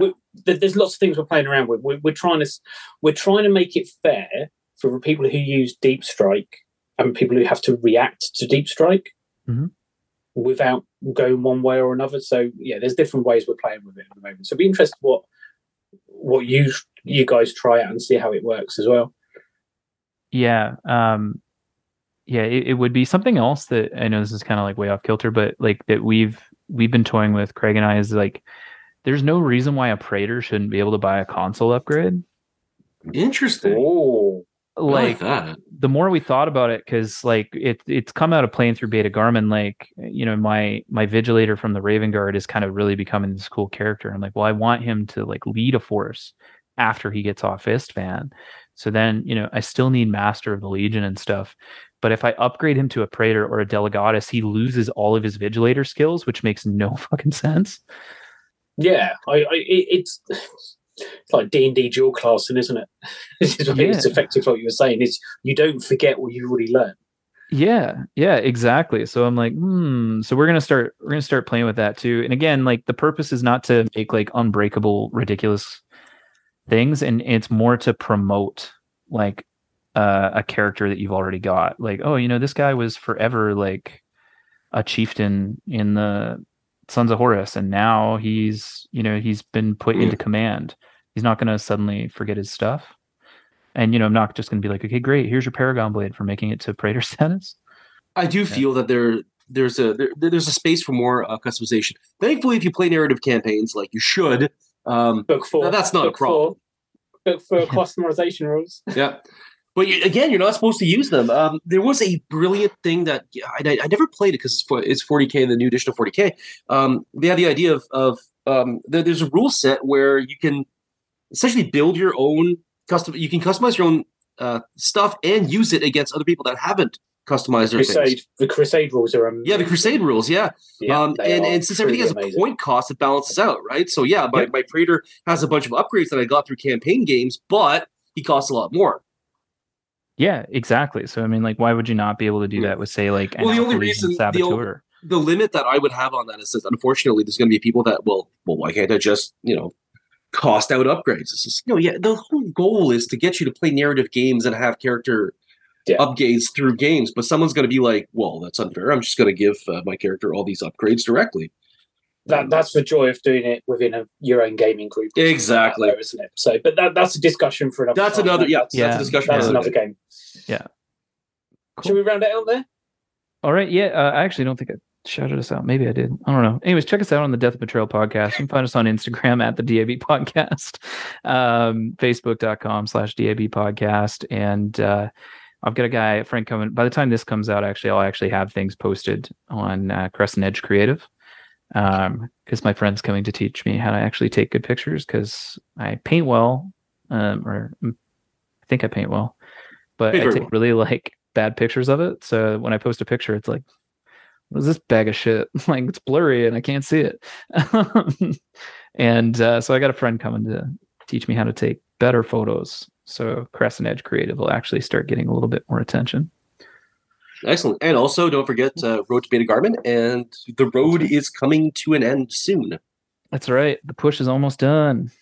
Oh, it's the push to Beta Garmin. God damn it. It's okay. I almost did a good job shouting you out. Good enough. Good enough. Yeah, it's close enough. Yeah. Anyways, we're almost there. We're almost at actual Beta Garmin. That's in 6 weeks from recording. So probably tomorrow. Tomorrow, the show actually comes out. The weekend drops. JP will be on the plane to Adepticon. Yeah. It's like, God damn it, I knew I forgot something.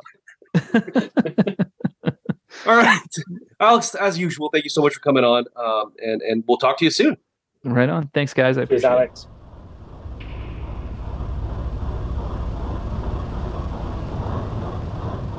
All right, welcome back to the second part of our little series about this winter's awesome 30K events, and we're incredibly delighted, very happy to welcome Lucas Lyon on the show. Lucas and I go way back from from Adepticon, and we want to talk about the Ferrus campaign that'll be happening this March for those that are lucky enough to have jumped on that.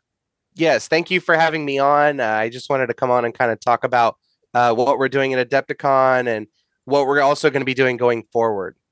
No, it's really great. Thanks for coming on. I mean, this is just another segment where I get to kind of sit back and just seethe in jealousy over what I'm missing out on again, doesn't it? So it's fine.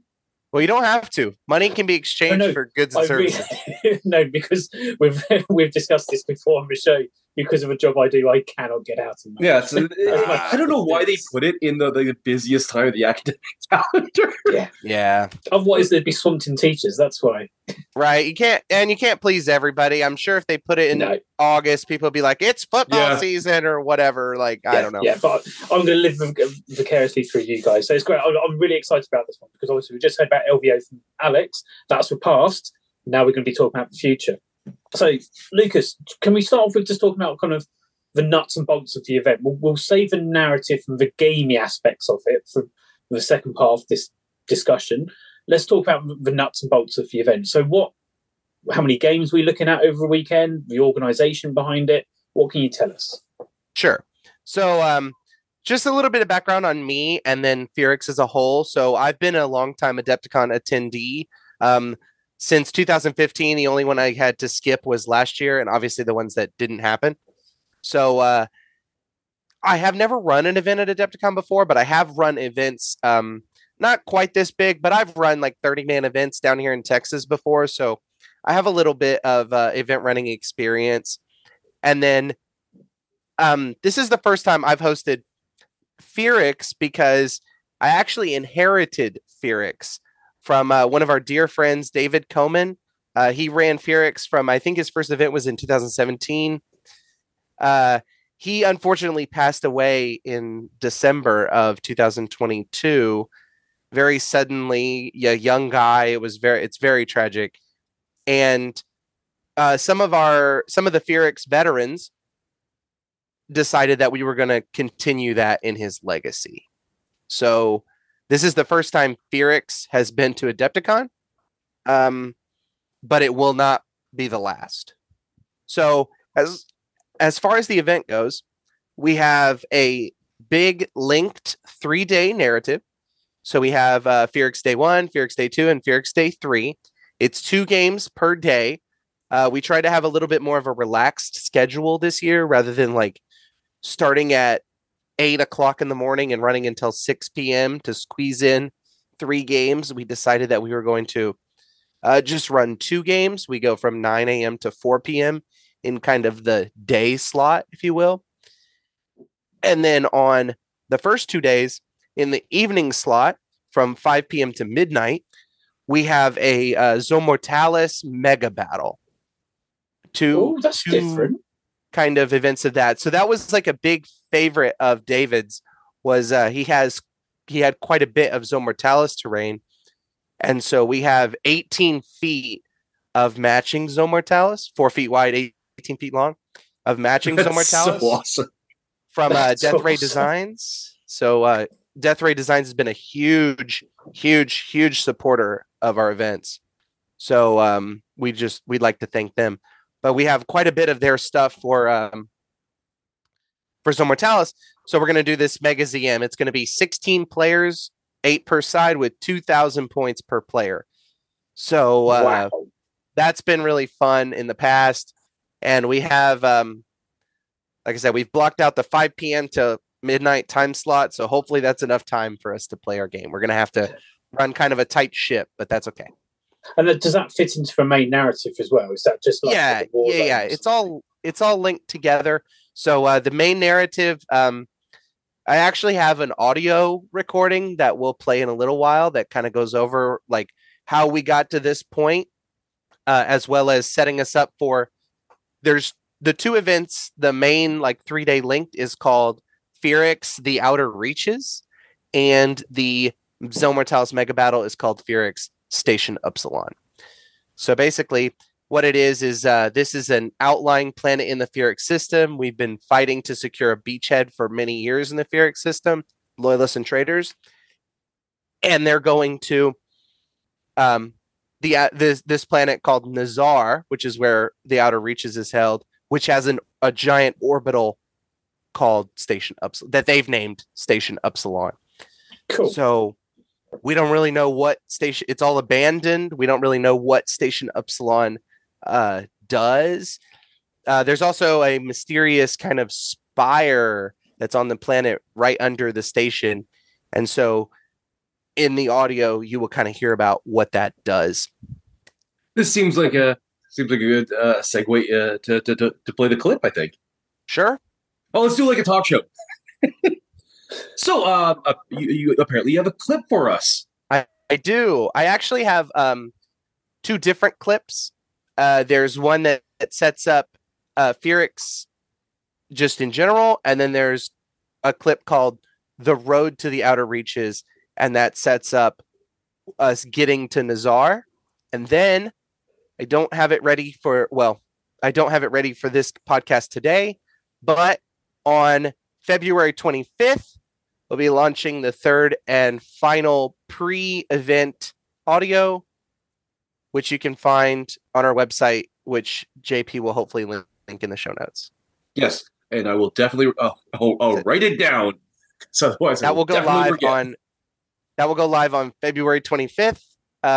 Well, we have an announcement in the Adepticon Horse Heresy group and all of that, as well as over on our Discord. We have a Taking of Ferrux Discord. You can also get to that through the website, which I'm going to link JP. And we're actually doing a giveaway on our Discord.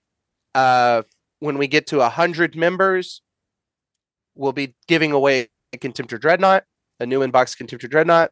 And then I'm thinking we're actually going to do another giveaway when we get to 250.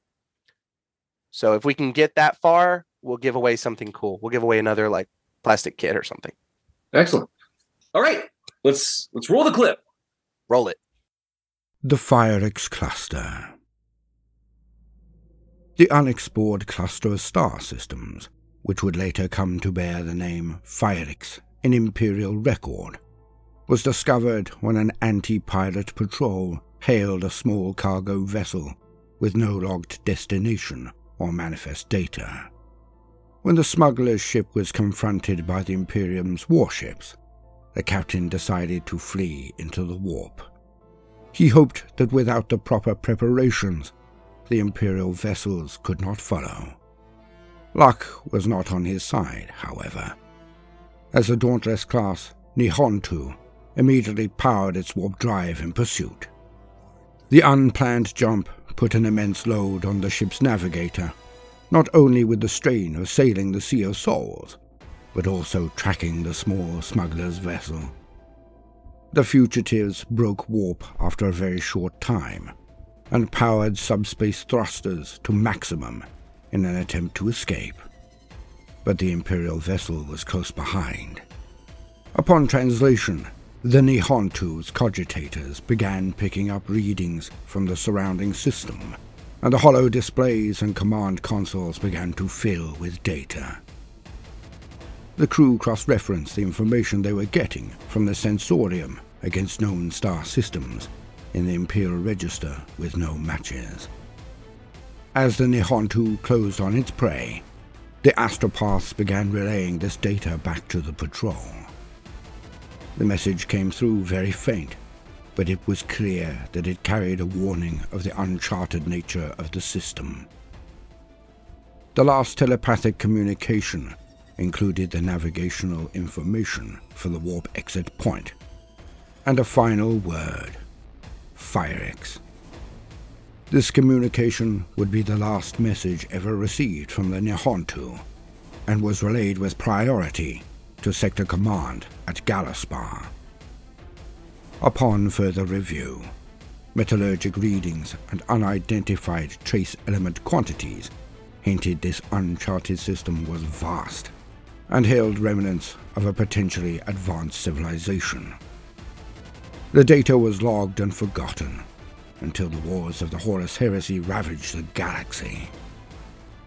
Both sides, desperate for the resources that would allow them to gain the upper hand, discovered this long-forgotten report.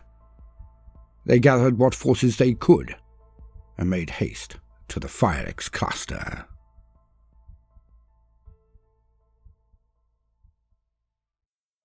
The road to the outer reaches. The steps of perdition. The first planetary body targeted by forces loyal to both the Emperor and the War Master was a small irradiated planetoid.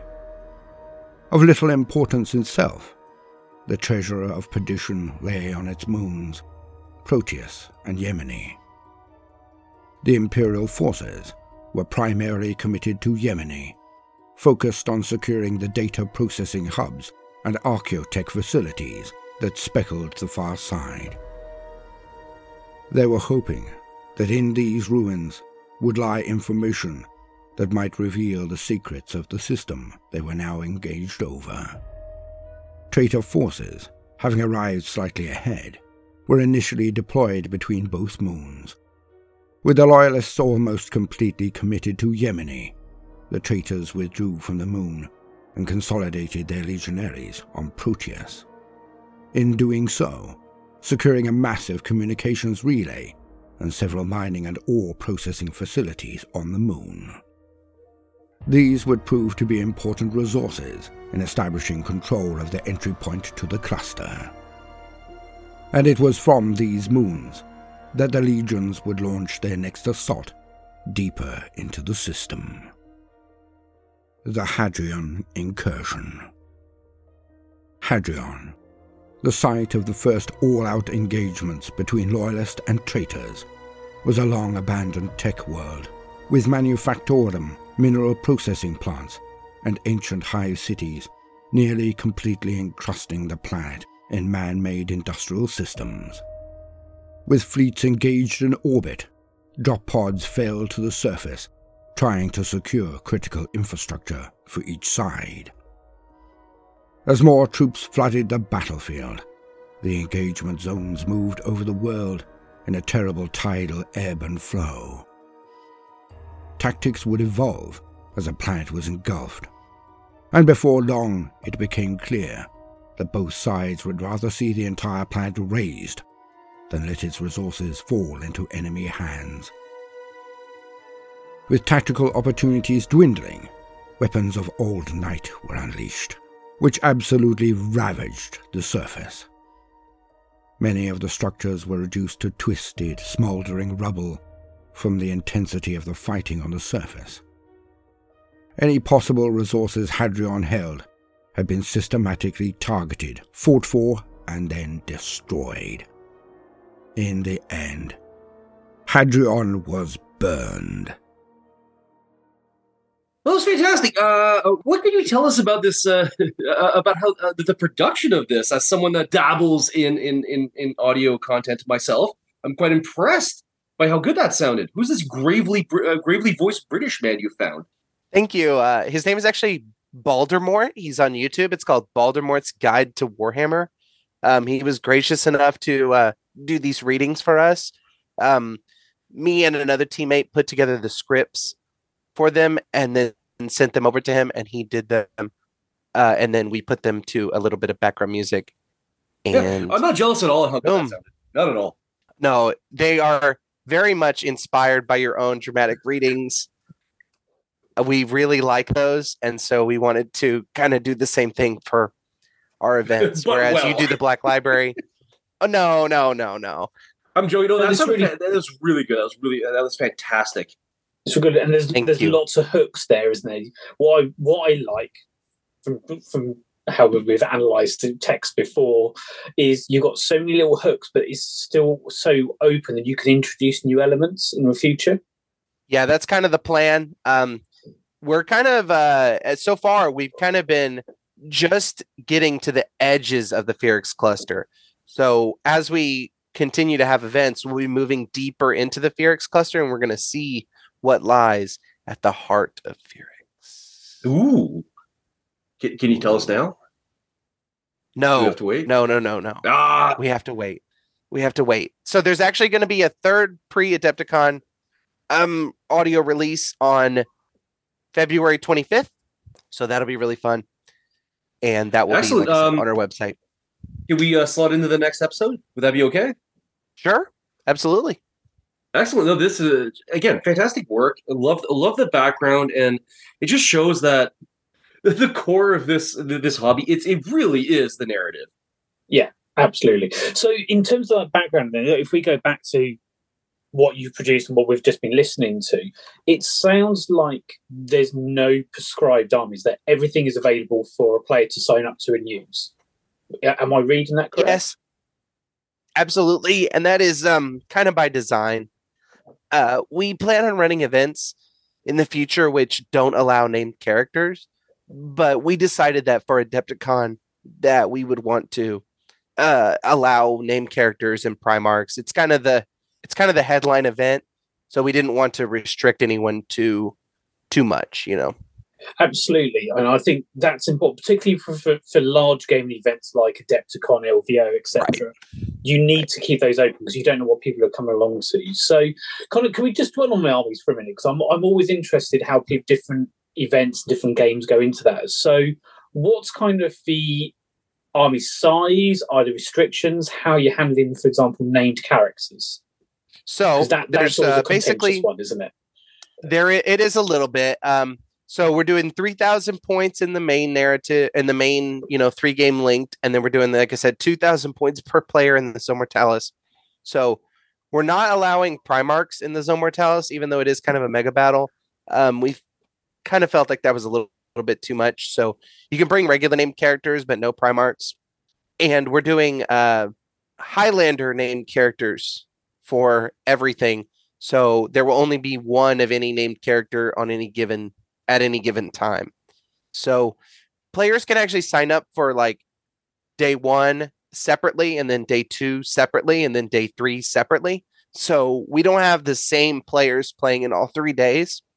So we had a character claim where you could claim per day.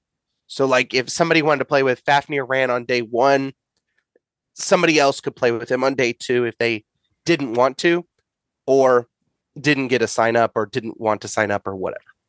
Okay, I think that's a really good idea because then one person's not locked into that character all weekend because everyone has their own favourite characters, don't they? Have you thought about, shall we say, some of the more extreme armies like Night Households or Fury of the Ancients, which is quite hot in the meta in some points of a moment? Have you considered about how those are going to be handled, or is that just to turn up and see how it goes on the day? We have considered it. I'm very much plugged into the meta. I would like to think that I know what's going on. So I know about all of that. I'm aware of it, but I decided not to restrict anything. From my perspective here in the United States, at least, the LVO was the first big 2.0 event. Like there was Warzone Houston last year, which was pretty good size, but LVO I think had almost 100. Yeah, well, we've just been talking to Alex about that in the previous segment. And for the narrative event, he was saying there was only one Fury of the Ancients list, I believe. Is that right, JP? And there were no Night Households? So people self-restricted themselves, as we've seen so often in this community. People were complaining about Night Households and then no one brought any. Yeah. Well, so me personally, I don't really think the Night Household is that oppressive. With the new rules, with like right with the armigers and everything that you have to take, I really don't think it's that bad. But I've only played against it once in the new edition, so it's kind of hard to say.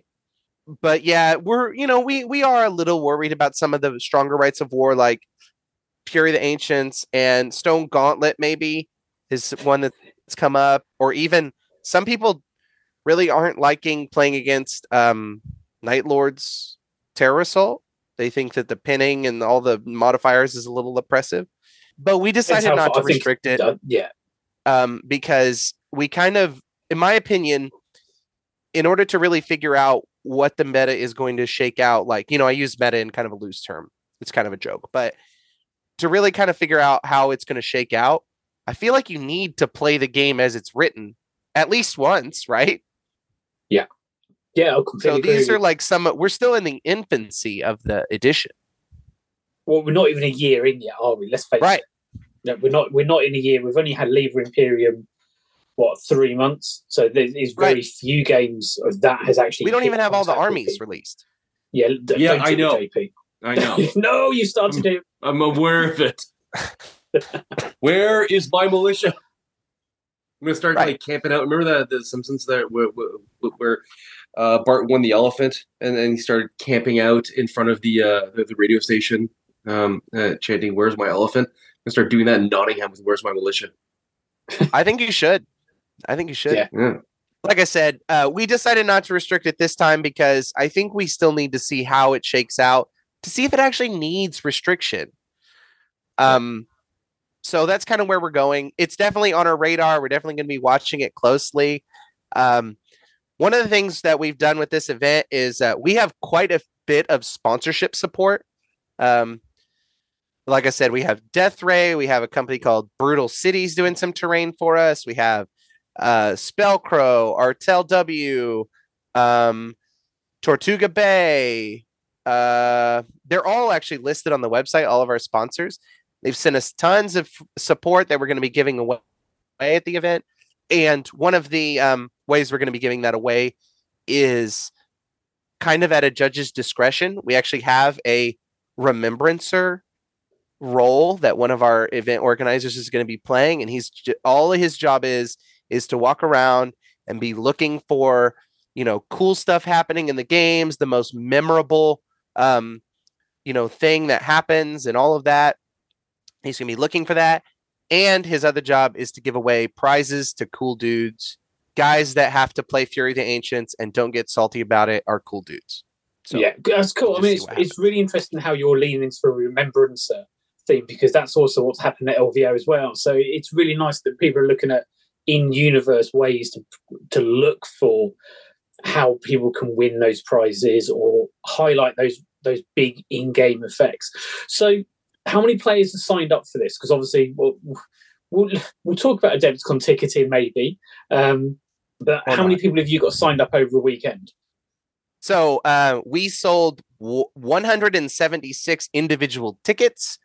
with 103 unique players signed up. Okay, so is that something That's incredible. more than one day? Okay, that is amazing numbers.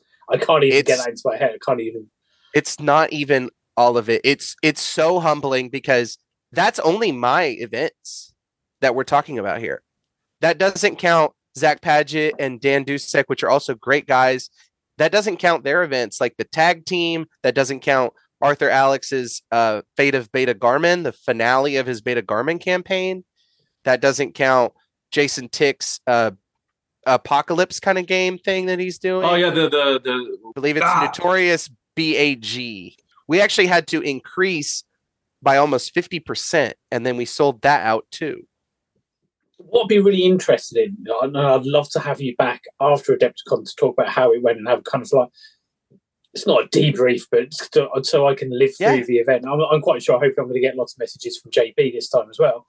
But I'm happy to. Is to find out how many of those are new Heresy players that have invested in the last 9 months since the plastic drop set officially dropped, version 2 officially dropped, or how many of them are continuing Heresy players. I'm really interested because with Alex was saying it was roughly 50-50, wasn't it, at LVO? Is that right, JP? Do you remember that? Yeah, something like that. So it'd be interesting if that's the same for Adepticon as well. But it's amazing. I mean, the UK, obviously we have our game events in the UK, but nowhere near those numbers. Didn't you guys just run Adeptus Titanicus that was like huge? 100 players or? Oh yeah, it was 48 tables or something? At Beachhead last weekend we had 100 Adeptus Titanicus, and there was the 28 mil the Titan Owners Club as well. So yeah, that's incredible. But the last thing I actually wanted to say about the Adepticon events was in total for every event there are 203 unique players. Wow. Signed up. It's incredible. So we sold in total, I think it's like 400 and something tickets. To be fair, tag team alone has like 160 tickets because each person has to buy their own ticket. The doubles. Can we just talk for a second about how messed up how Adepticon ticketed the doubles is? For those that don't know, the tag team tournament usually the way it works, or the team tournament, the way it works is that one of the team buys a ticket, which is good for both players. They decided not to do that this year. I'm not sure who made that decision. Instead, everybody had to buy an individual ticket, and then you'd form your team. So there's a bunch of people in the Heresy community that tried to buy, a bunch of teams that were formed, because usually you form your team with your buddy, and you think months in advance. Right. And now everybody had to buy individual tickets. So there's a lot of people that only one of the team got a ticket. And then Adepticon just said, it's like, well, we'll slot you in with someone else. It's like, that's not the point of the team tournament. I do kind of agree, but one thing I have to say about the ticketing was a mess, like it always is. I don't really want to harp on it too much. Everybody's talked about it. Everybody who tried to do it knows about how garbage it is. But if you didn't get a ticket, get on the wait list. Some of the wait lists are full. Some of the wait lists only allow 25 players on the wait list. So some of the wait lists are full. But if you don't have a ticket and you're not on the wait list, or you are on the wait list or whatever, if you show up at my event at 9 a.m, my events start at 9 a.m, I'm going to run a tight ship. If you're not there at 9:15, I got to give your ticket to somebody else. I got to fill the tables, right? I basically have to deliver what I've said I was going to deliver. And if you're not there, I got to give it to somebody else. No. It is what it is. So if you don't have your ticket, be there. Maybe you'll get lucky. I know there are many people that are accidentally double booked for things, or they go out the night before. Maybe they imbibe a little bit and then they kind of miss the morning, unfortunately. It is something that could potentially, hypothetically happen to someone, right? To not show up to their early morning game. Right. And this is another reason why we start at 9 instead of 8. In all seriousness, though, this is the biggest advice I give to people going to Adepticon, especially the first time, is that if you didn't get into your event, don't get too stressed about it. It's not going to ruin your trip.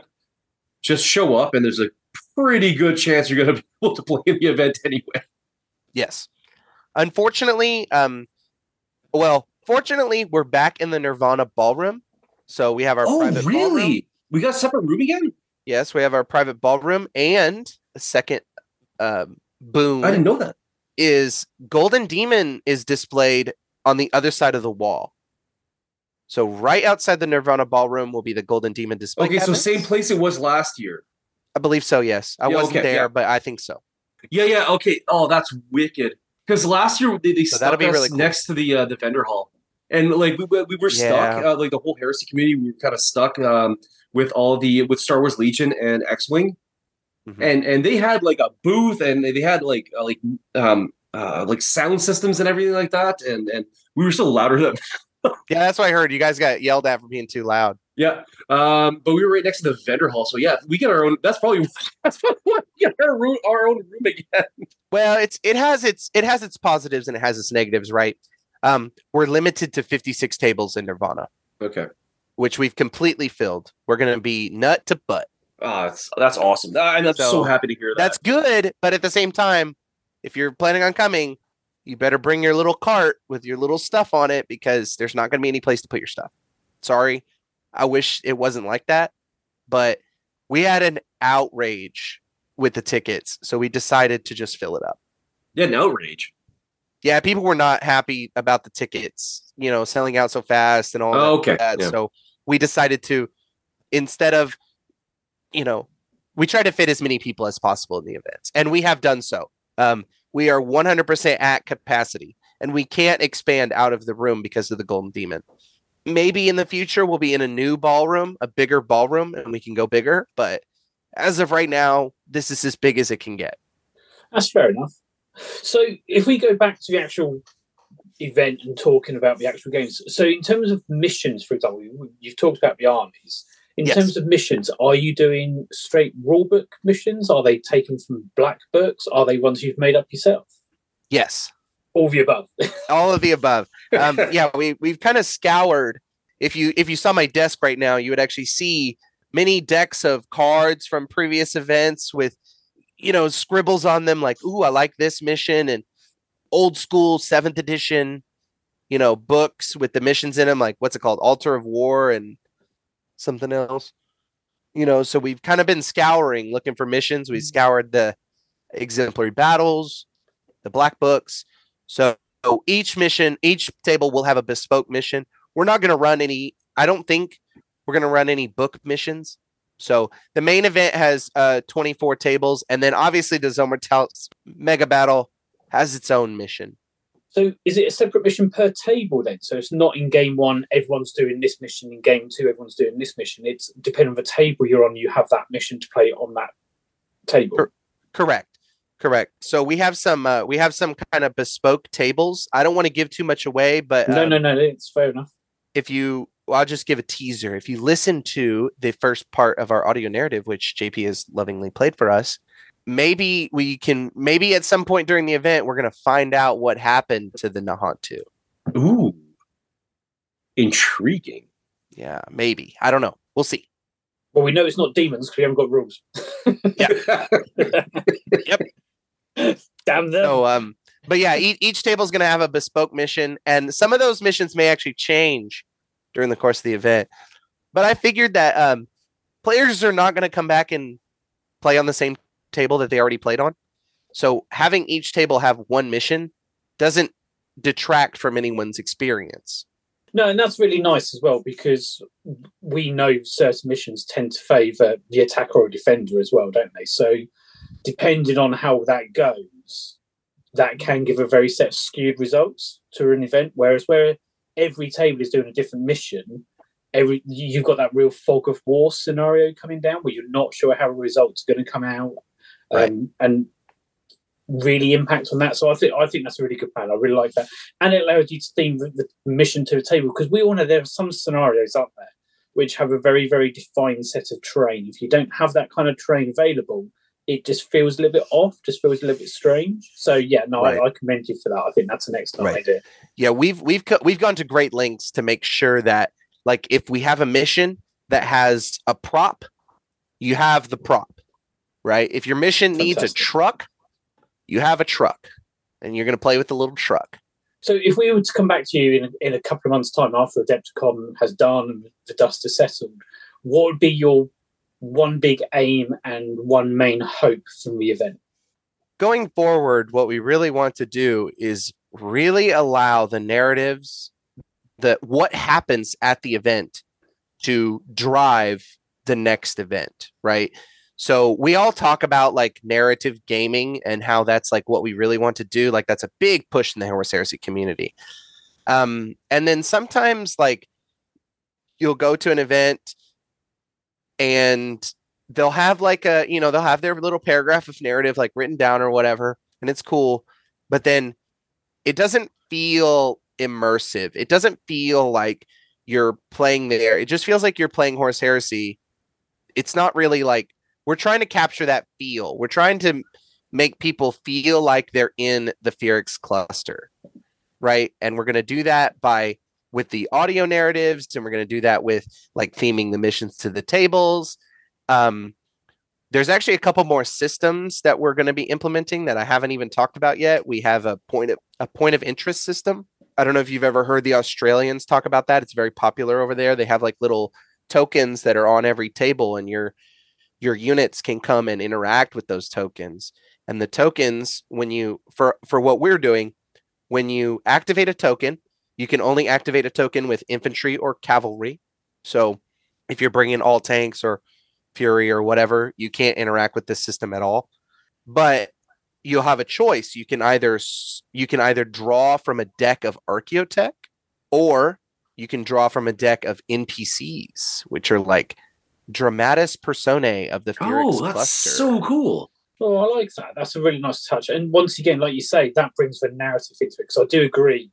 I think it's one of the things we've seen a lot with events since really the creation of Heresy is they say it's a narrative event, and then you just play standard missions, or you can't really see how the missions connect to each other. You're not creating that story behind it. Whereas what you're suggesting or what you're saying is it's all created, and having that POI system does increase that a little bit more, doesn't it? We're trying our best to kind of link it all together. So the cool thing about the points of interest is we have four categories the cool thing about the NPCs is we have four categories of NPCs. There are loyalist NPCs, there are traitor NPCs, there are neutral NPCs, and there are hostile NPCs.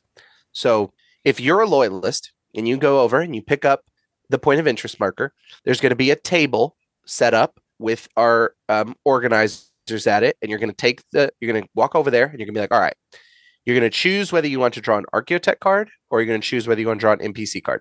And the reason that we've allowed players to choose between the two, in the past, we've trialed this system where they roll, and whatever they roll, they have to draw from that deck. We've allowed players to choose because the Archaeotech is pretty straightforward. Like, it's a lot of one-use items that like say everything that they do is right there on the card, and they don't have to really like worry about how it impacts the game in a wider way beyond their little, their use of it. So that's kind of like the easy mode, where you're still getting something cool, but it's a little bit less involved. There's a lot less to read. There's a lot less to, worry about. So if you want kind of a more streamlined experience, you can pick up the Archaeotech cards and still feel like you're engaged. But if you're someone from like a mechanical player, that could be or an Iron Hands or Salamanders. That could be one of your main things if you want to collect as much Archaeotech as possible. Absolutely. You can create your own narrative in that way. Yeah. Absolutely. And we're also going to allow players to carry the Archaeotech over between games. So like even if they use it in game one, a lot of them are one-use items. Even if they use it in game one, if they haven't lost it by their unit dying, when their unit dies, they actually drop the card. So other people can hoover it up, can they? Yep. Exactly. So your opponent or your own guys can come and pick it up. And you still can only use it once per game, like if you've already used it, but they could carry it to the next game and use it there. And if they die in the next game, they'll drop it. Other dudes will come over, pick it up. You get it. If it's still there at the end of the game, if it's still there at the end of the game, it goes away. We just can't have that much stuff going on at once. You have to kind of limit it a little bit. Absolutely. That you have to use common sense, don't you? Right. But then there's the NPCs. So when you draw the NPC card, if the faction on the card is neutral or matches your faction, you control the NPC. And if the faction is hostile or matches the opponent's faction, they will control it.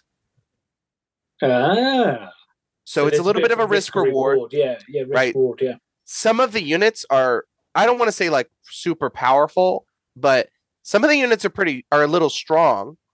So like one of the units, just for an example, I'll give it away. One of the units is a Vindicare Assassin that you can get, right? That's a loyalist only card. So if you're a traitor and you draw the card, that Vindicare Assassin immediately comes under your opponent's control. So it's still your turn, so you can like assault him, but he could use a reaction if he wanted to. He could overwatch you. Yeah. Whatever he wanted to do. So stuff like that. But most it's that risk reward thing, isn't it? Right. I don't want to get too much into it, but like the vast majority of the cards are neutral, and that would mean that whoever picks them up gets them.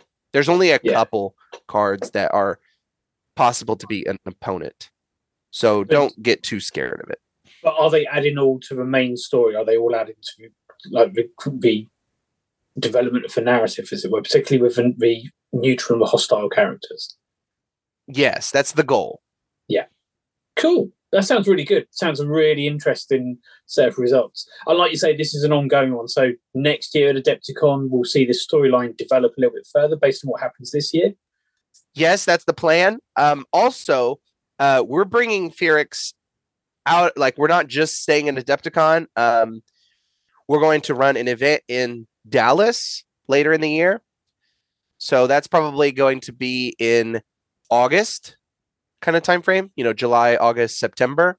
We're in talk with a couple different venues for that. And we're going to be bringing it to Kansas City in the fall. So that would be like October, late October, early November. We have some venues. We haven't quite nailed the dates down. We're in the crunch time for Adepticon. We got to get past this before we can focus on the next thing.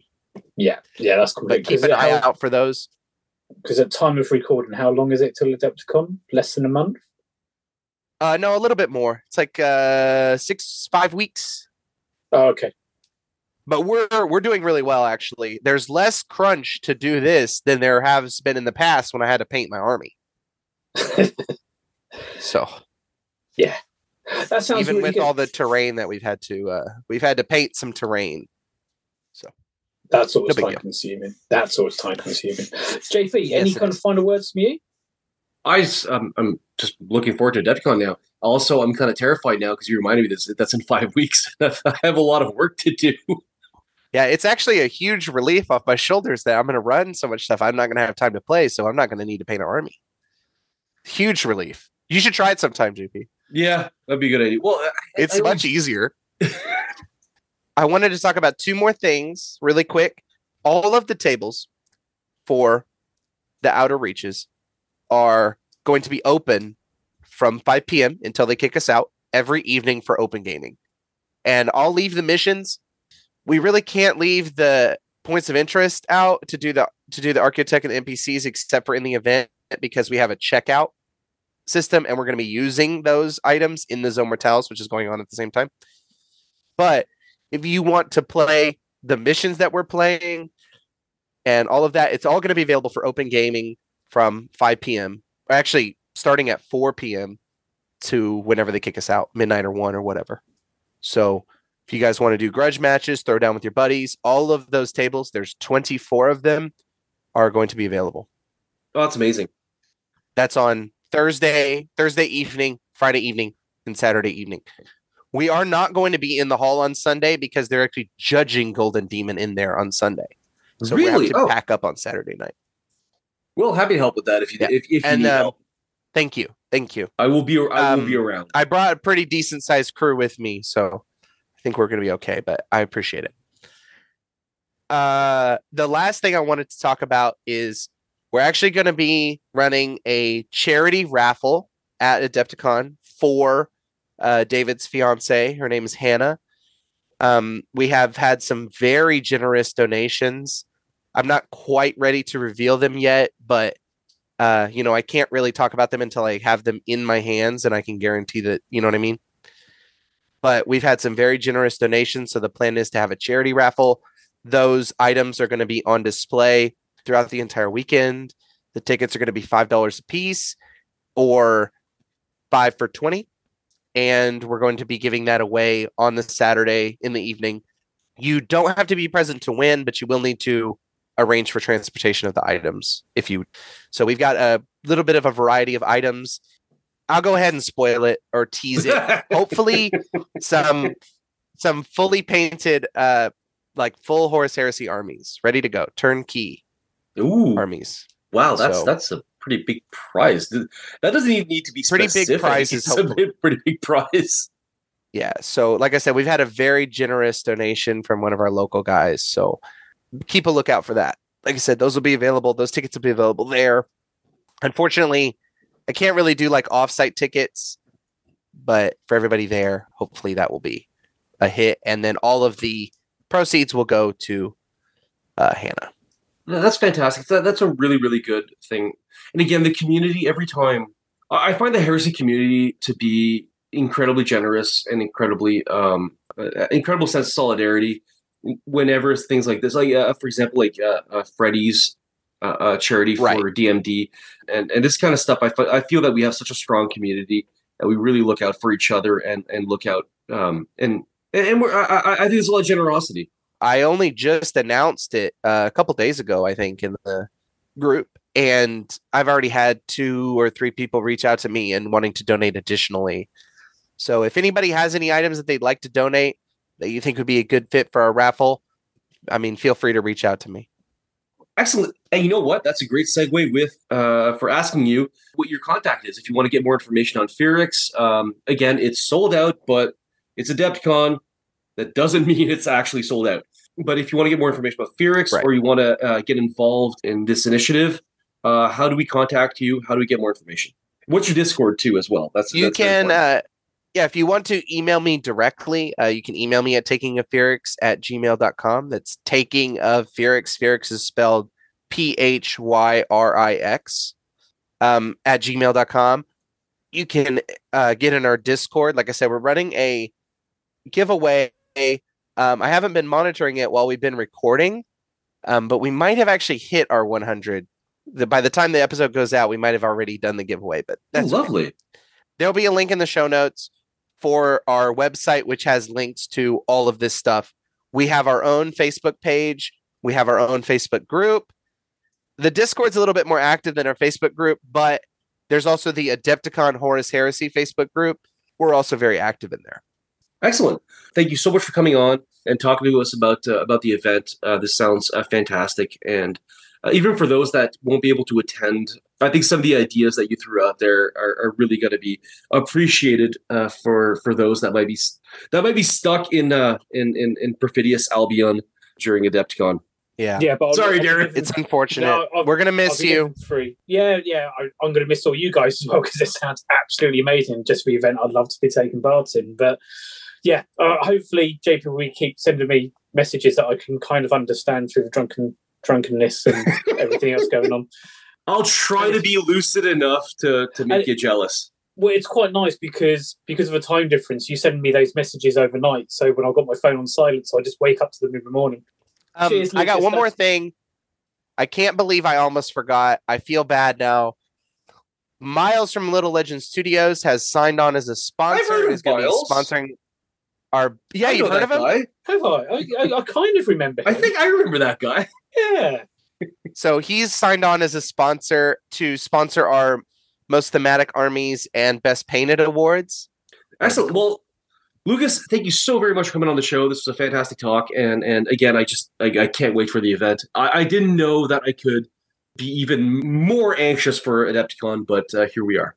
Awesome. And look out for what we're doing in the future. Maybe we can have you down to Texas or even in Kansas City.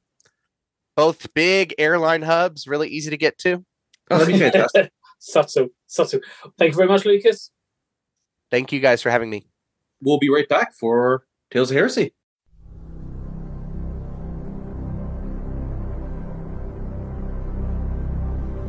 Bracing his boot in an articulation frame, the pacifier corporal clambered up onto the raised platform of the assembler line where the Imperial pilot had been restrained. The corporal was muscular and thick-set, bred to hold a pacification shield or intimidate a crowd, but he was almost ridiculously small beside the captive Imperial. His head was as broad as the pacifier's torso.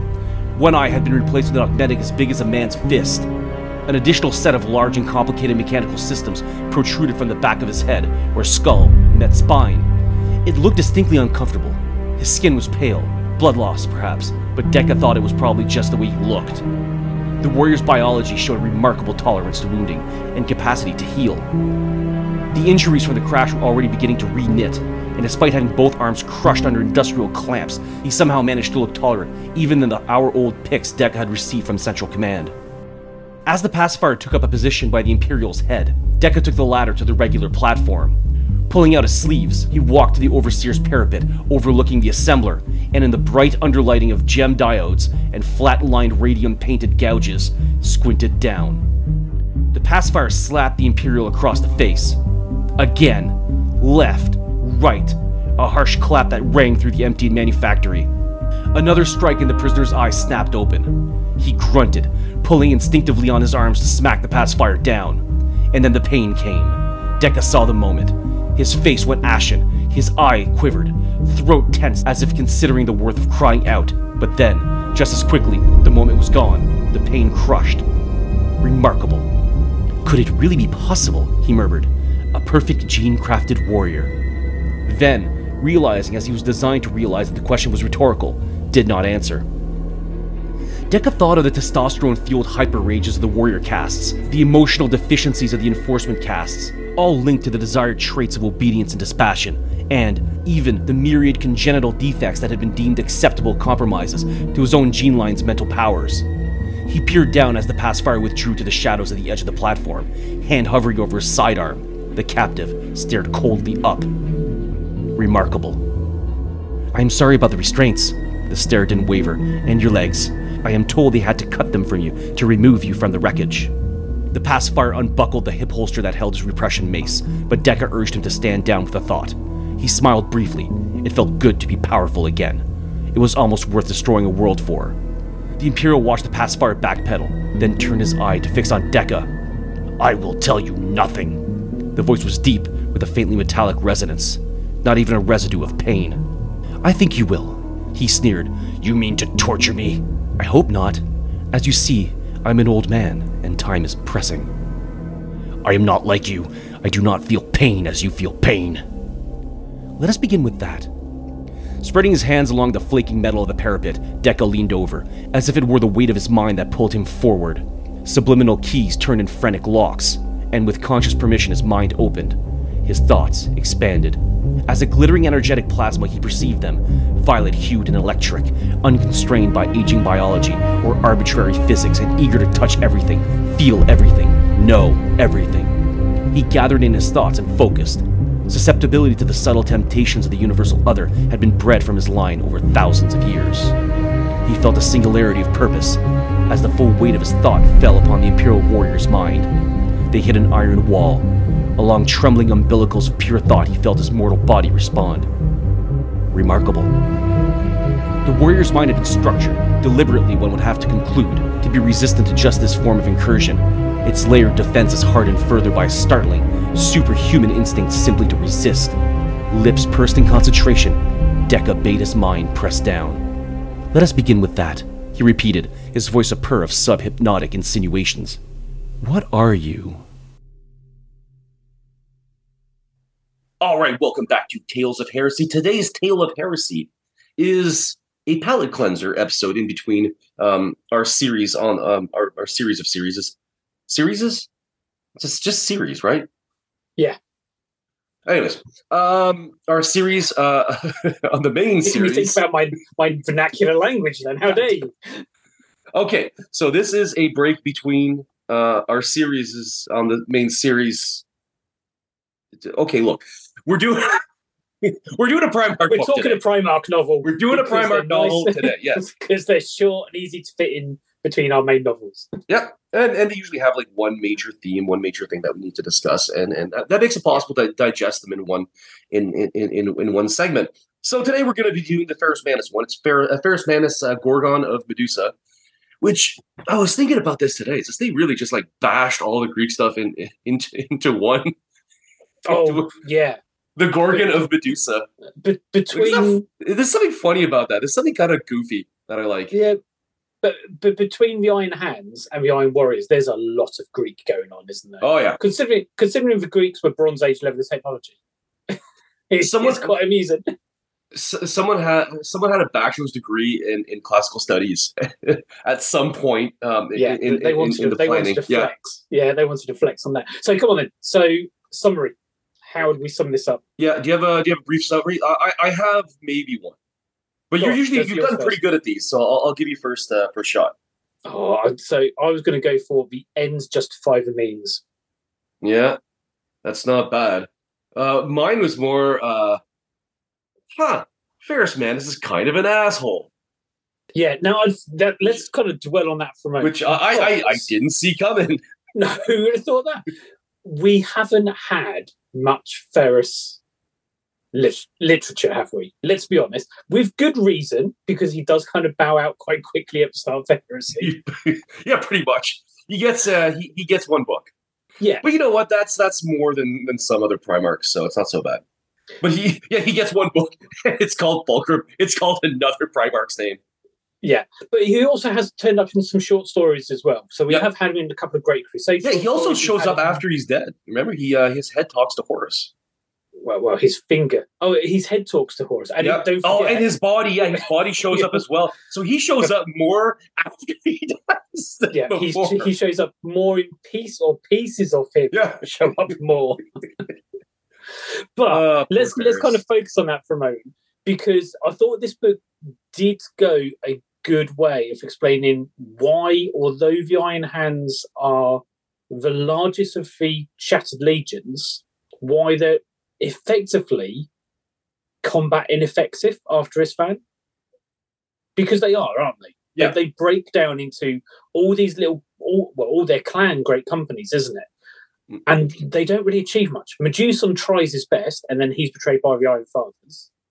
I find, and again, to come back on, I guess this is because we just did Old Earth a few months ago, and it's worth going back to that. And the best part of Old Earth is that they didn't make it a story about the Iron Hands figuring it out. The opposite happened. They were shattered and at the beginning of the book, and they were even more shattered at the end. Yeah, and I thought this book goes a good way to explain why that happens. There's a really good quote later on. I'm trying to remember where it is, where it talks about the structure of the Legion, or how slow the Legion is to react. Or it's something like only Ferrus can motivate the Legion, and even then it takes a long time for the Legion to move. Or I'm trying to think. Yeah, it's the Legion. It really is internally divided. The only equivalent Legion, I think, is the Night Lords, and for different reasons. But it really is completely internally divided in clans, and without that incredibly powerful leader at the center, it does not function as a unit. The Legion does not function as a Legion. No, you need that strong leadership that everything is rotating around, don't you? Now, what was quite a brave decision in this, I thought, was to introduce the Emperor's Children back into it, because that relationship has been quite a strong one, hasn't it? That's been really strongly emphasised throughout the heresy, about how close the two legions were before the Isfahan massacre. Yeah, and it's one of those relationships that Fulgrim is one of my favorite books in the whole series. It really is a masterpiece. I will say the only negative point that I have about Fulgrim is that it feels that I would have liked more development of that relationship between the Emperor's Children and the Iron Hands, because it is a weird relationship, and you know why the team did it. McNeil wrote the book, But all these books are kind of like a team effort, and we know from the backstory that Fulgrim kills Ferrus Manus. So how do you fit that in? How do you turn that into a story? And the most interesting thing to do is that they were the closest of brothers.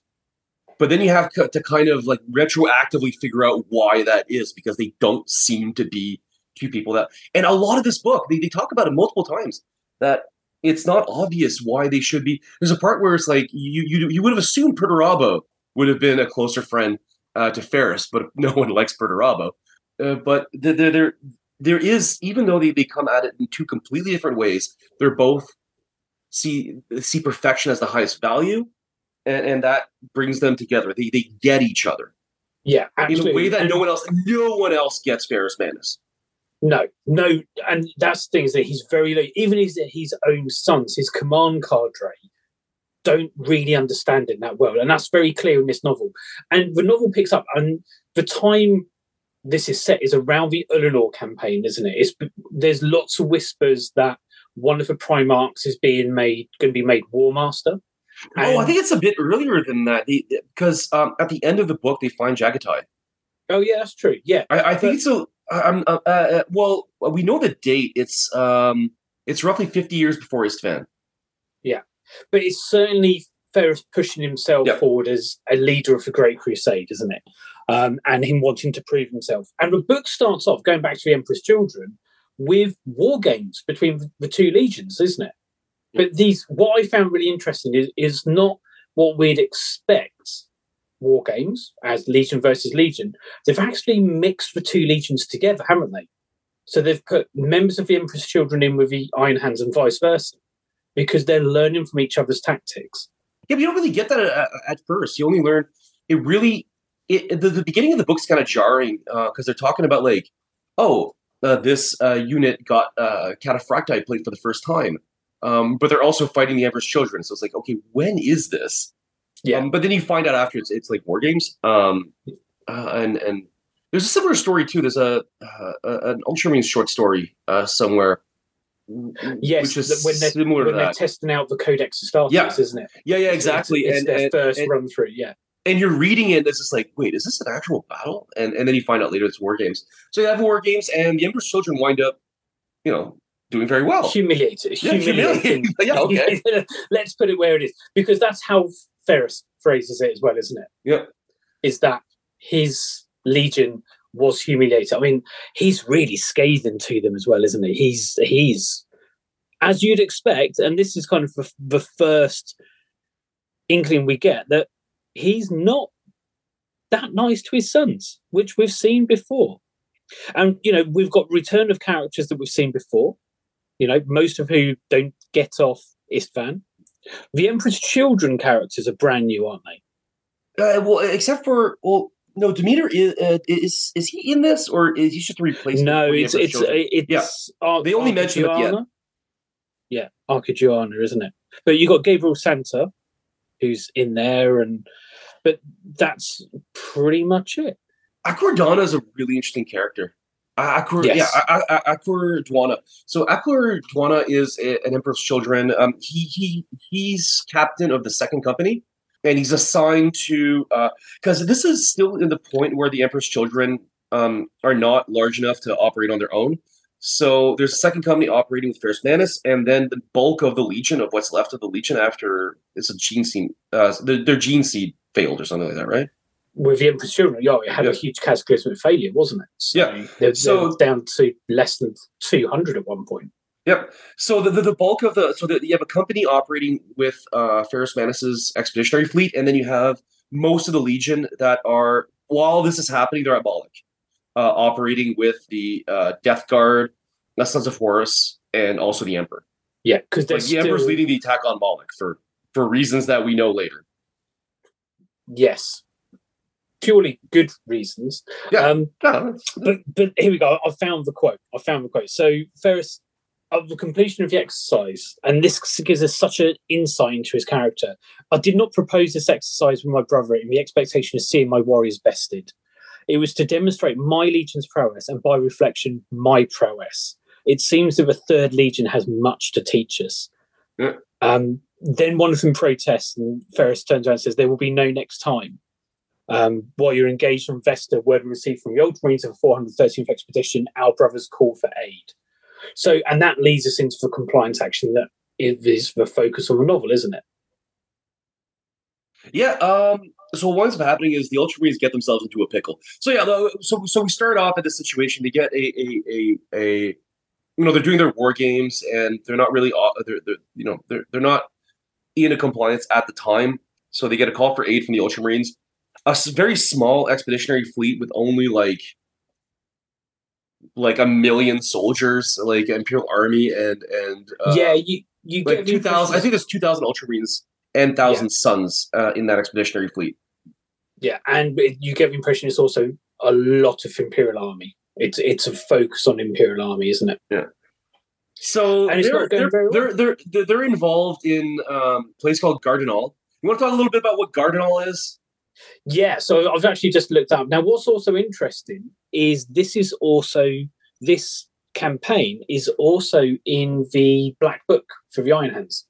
Really? So book 2, is it? For the Iron Hands? I believe it is Black Book 2, if you've still got a copy. Yeah, so you've got the official history of the Gardenel campaign in the Black Book, and then this is the novel of the Gardenel campaign. Good call. Yeah, there's some interesting kind of similarities. But Gardenel itself, a solar empire, got 11 worlds. The planets run from very kind of solar system. So you've got a hot Jupiter Quintus to the sunless nitrogen glacier of Undecimus, several hundred moons, several thousand larger asteroids, densely populated and hyper-industrialized, which is what the Imperium wants, isn't it?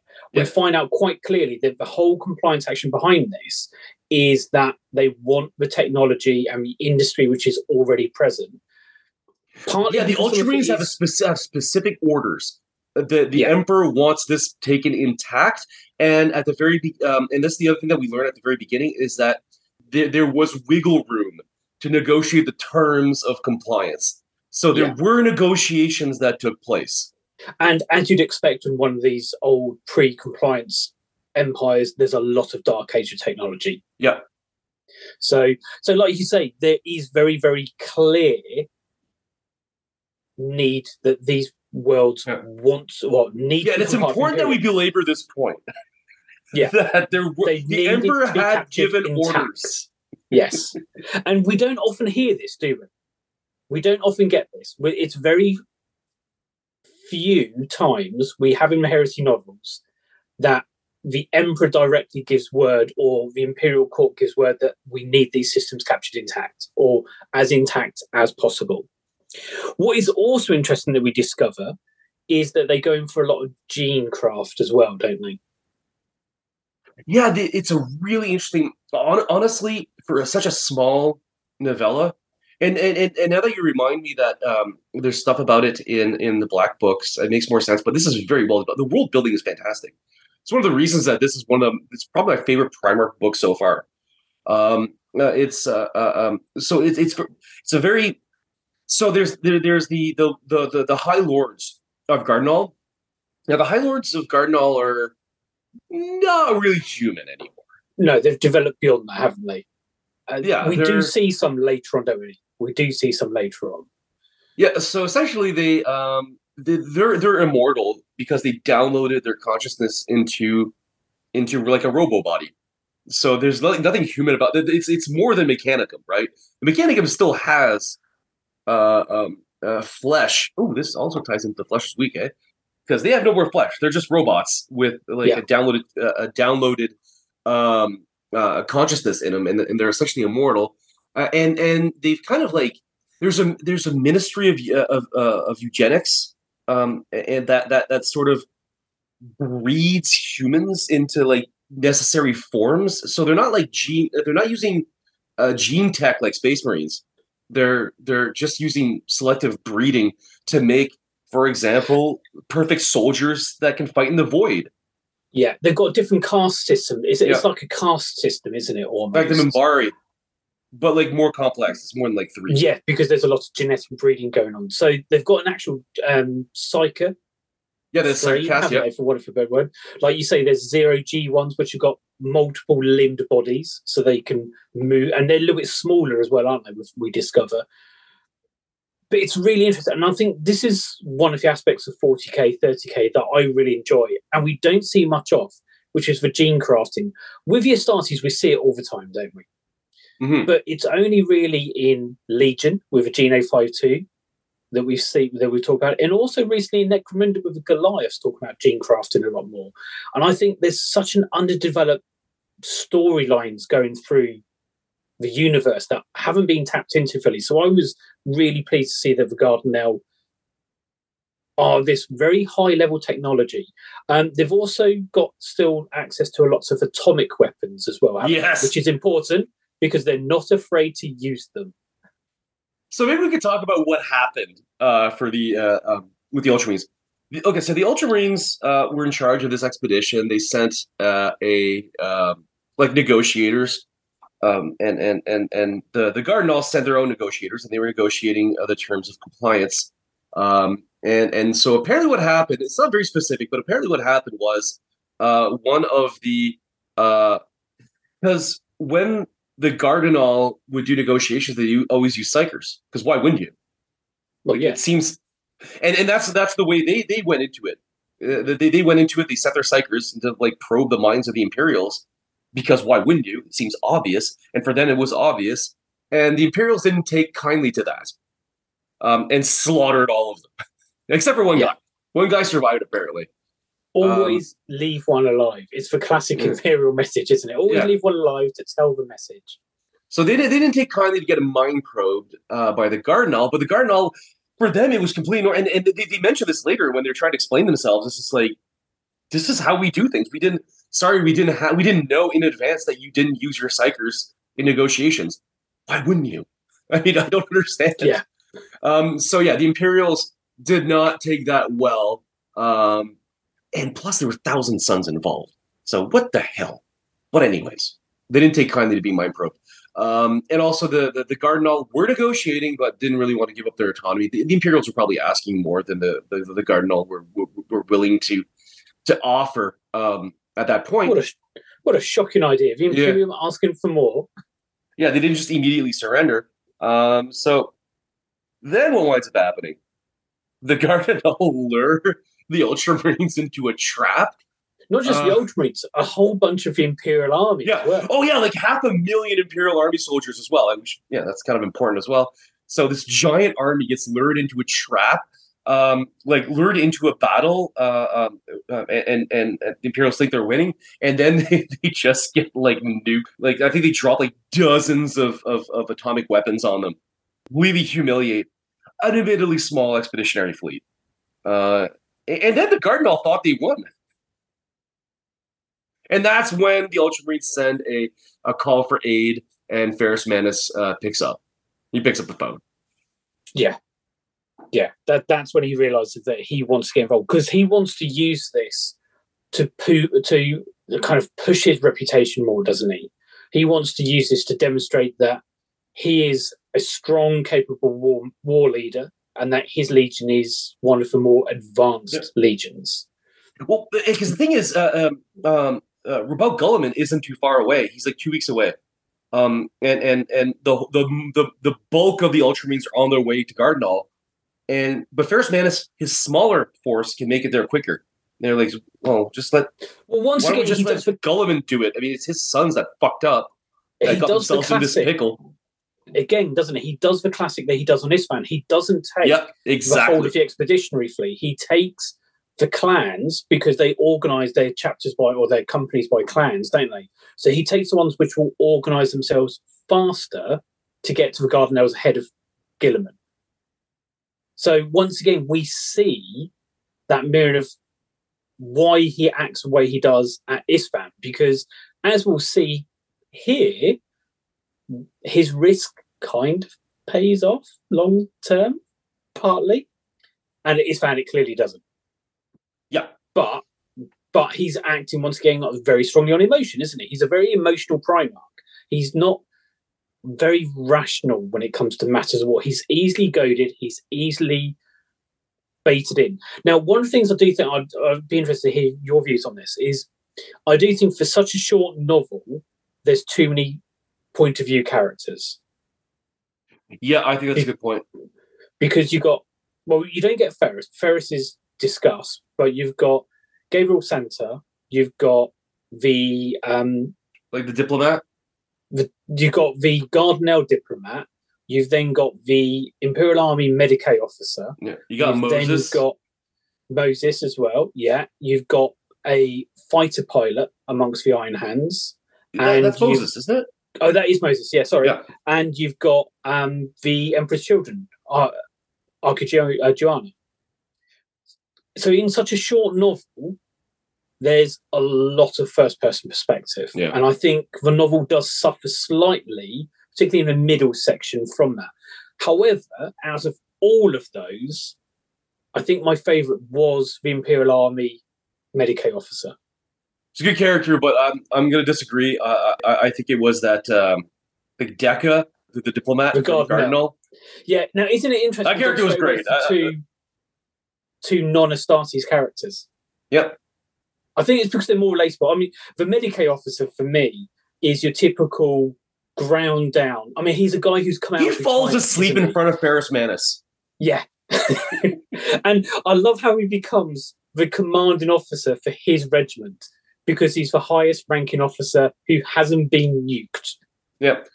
Oh, it's just brutal too, and I do appreciate because you don't get a view of the battle. You see the aftermath of it, and they're trying to treat. Horrific. Yeah. They're trying to treat everybody for radiation poisoning. Like what happened? Because they got nuked hard. The only other time we've seen warfare hit an Imperial army quite like this is in the Siege of Terror books. Yeah. Where it's the only other closest description we got. I mean, at one point, they're reducing the amount of painkillers they're giving out because they recognise they're running out of painkillers for starting, they're running out of anti-radiation medication, and the Medicae officer turns around and says, "Well, we'll just stop giving it to those who aren't going to survive because we haven't got enough." He's just get a gag. Yeah, he's just triaging them to such a high degree.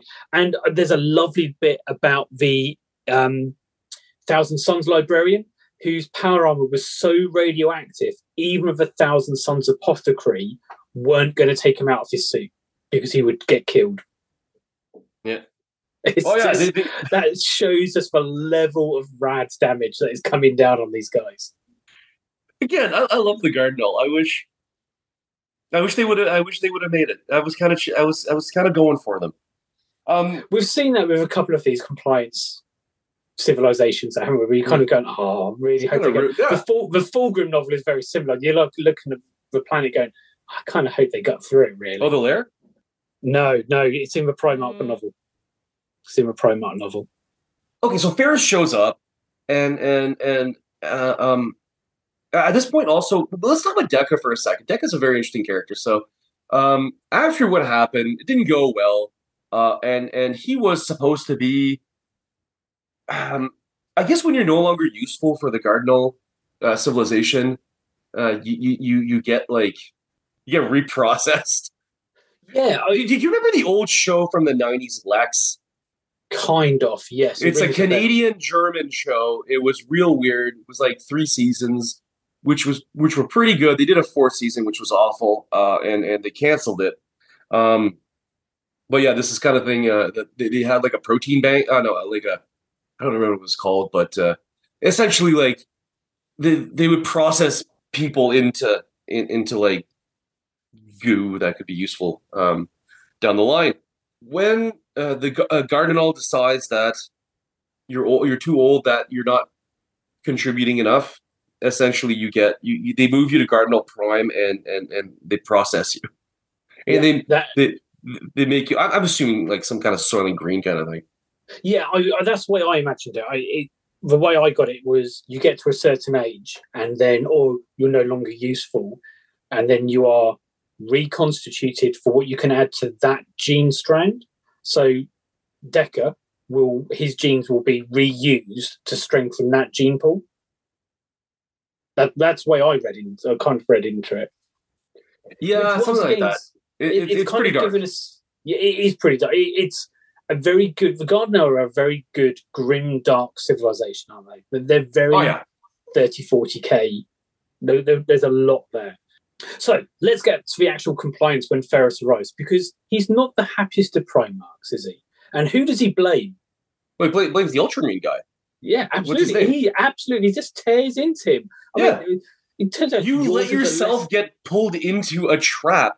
You didn't notice that they still had air superiority. You missed their entire air fleet. And look how many. Like 900 Ultramarines were killed in the atomic bombing in the trap that you let yourself get stuck. He's very mean. This is what he said. Yours is a lesser expedition, Ferrus said, but you should have had the manpower for the conquest of a single world, except that your landing craft came under fire from atmospheric fighters that you had somehow failed to detect or anticipate. Your auxiliaries were left stranded, and in numbers they were inadequate to repel the armoured counter-assault that followed. In response to Cardinal's offensive, you led a combined force of Ultramarine Thousand Sons and a demi-legio of the Legio Ataris to drive them back to a walls, to which the Cardinal had answered with saturation atomic strikes, which, again, you failed to detect or anticipate. It's very much that teacher talking down to a pupil, isn't it? It's that very much, you let yourself down, you let your Legion down, you let your Primarch down, but most of all, you let yourself down. Yeah, it's quite the dressing down, but it's well deserved. I mean, he really messed up. It did not go well. Yeah, the Cardinal they thought they won the war. It's there's a point when they just kind of assume, well, there's no way they have more Space Marines. It's like impossible. I mean, he actually first lists off the casualties. So half a demi-legio of God machines lost, 500,000 army dead and rotting, 856 dead or incapacitated Astartes, 301 with gene seed lost or too thoroughly irradiated for reimplementation. This is a calamity, Chapter Master, and you dare stand before a Primarch to dishonour your dead with excuses. It's so brutal. Good. It's so brutal. Ferrus doesn't hold back, does he? Oh, no. He really doesn't. But to be honest, rightly so. Rightly so. Those casualties. I mean, if that was 40k, that's an entire chapter of Space Marines wiped out. Yeah, this is clearly. Yeah, this is a mess. But like, credit where credit is due. The Cardinal, they set a trap, and it won't be the first time. It won't be the last time, I should say. No. They're wily. This is a very dangerous opponent. Yeah, and I think the Ultramarines that original expedition fleet, they took them lightly. Yes, they thought it was going to be a cakewalk, and it definitely was not. Yeah, absolutely. They are massively underestimating the enemy, and an enemy that's willing to use atomics on their own planet. Now, we know a lot of other compliance worlds have had access to atomic weapons and nuclear weapons, but anyone with any sense doesn't unleash that shit unless you can possibly avoid it. Whereas the Cardinal are just like, bring it on. Yeah, it's a brutal fight. What does Ferrus decide he's going to do? He's in charge now. It's obviously not entering negotiations is his first step.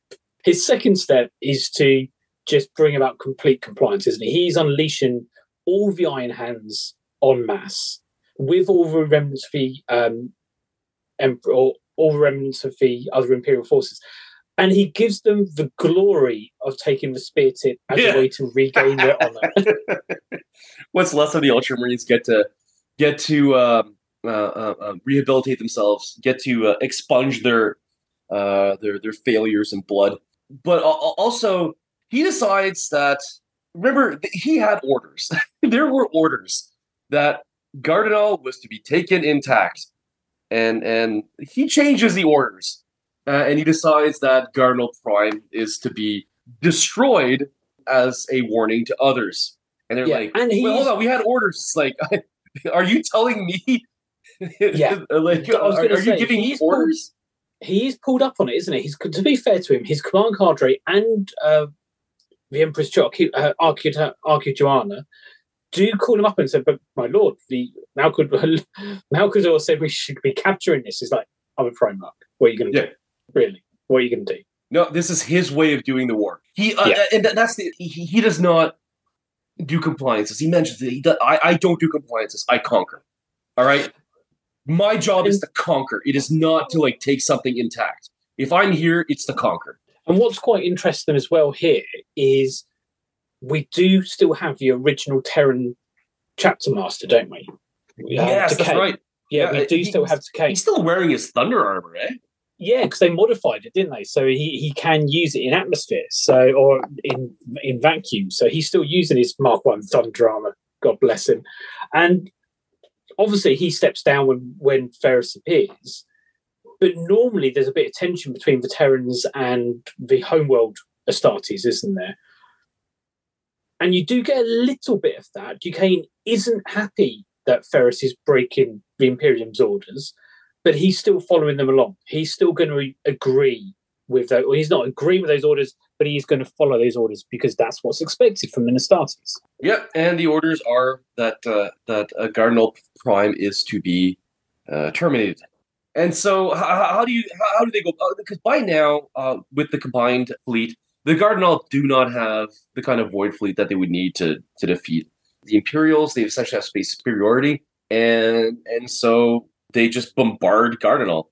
And so the fleet is in a stationary kind of orbit, and they're just bombarding the planet as the planet turns. So within one day, one rotation, the planet has been completely destroyed, except for one fortress. Absolutely. So he narrows the focus of a battle, doesn't he? He brings it down to a single settlement. But what's also important is the Garnell just aren't taking this, are they? And this is where Deckard's plan comes in, storyline comes in more, doesn't it? Because he's on a ship that somehow managed to survive getting attacked by Imperials. So Decca is, again, he's supposed to be the negotiation didn't go well. He's of no more use to Gardenal. He's supposed to be reclamated, I assume, recycled. And then one of the guards is like, we have another job for you. And they bring him to Gardenal because, they capture Space Marine. The Gardenal. They capture Moses, don't they? So as the Iron Hands are landing to deal with this final settlement, Moses is one of the casualties brought down in the aerial fighting because there's always going to be aerial combat. As he's piloting a Xiphon and he gets shot down. Yeah. And so they have to get it. So he gets captured by the Gardenal. They have to cut his legs off to actually get him out of the cockpit. And so they bring Decca in because he's psyker to figure out what are the Imperials. And I find that part so intriguing because for us, a Space Marine is whatever. We know what a Space Marine is, but they've never encountered anything like this. What are you? Yeah. Yeah, and the conversation between Deckard and Moses is really interesting, isn't it?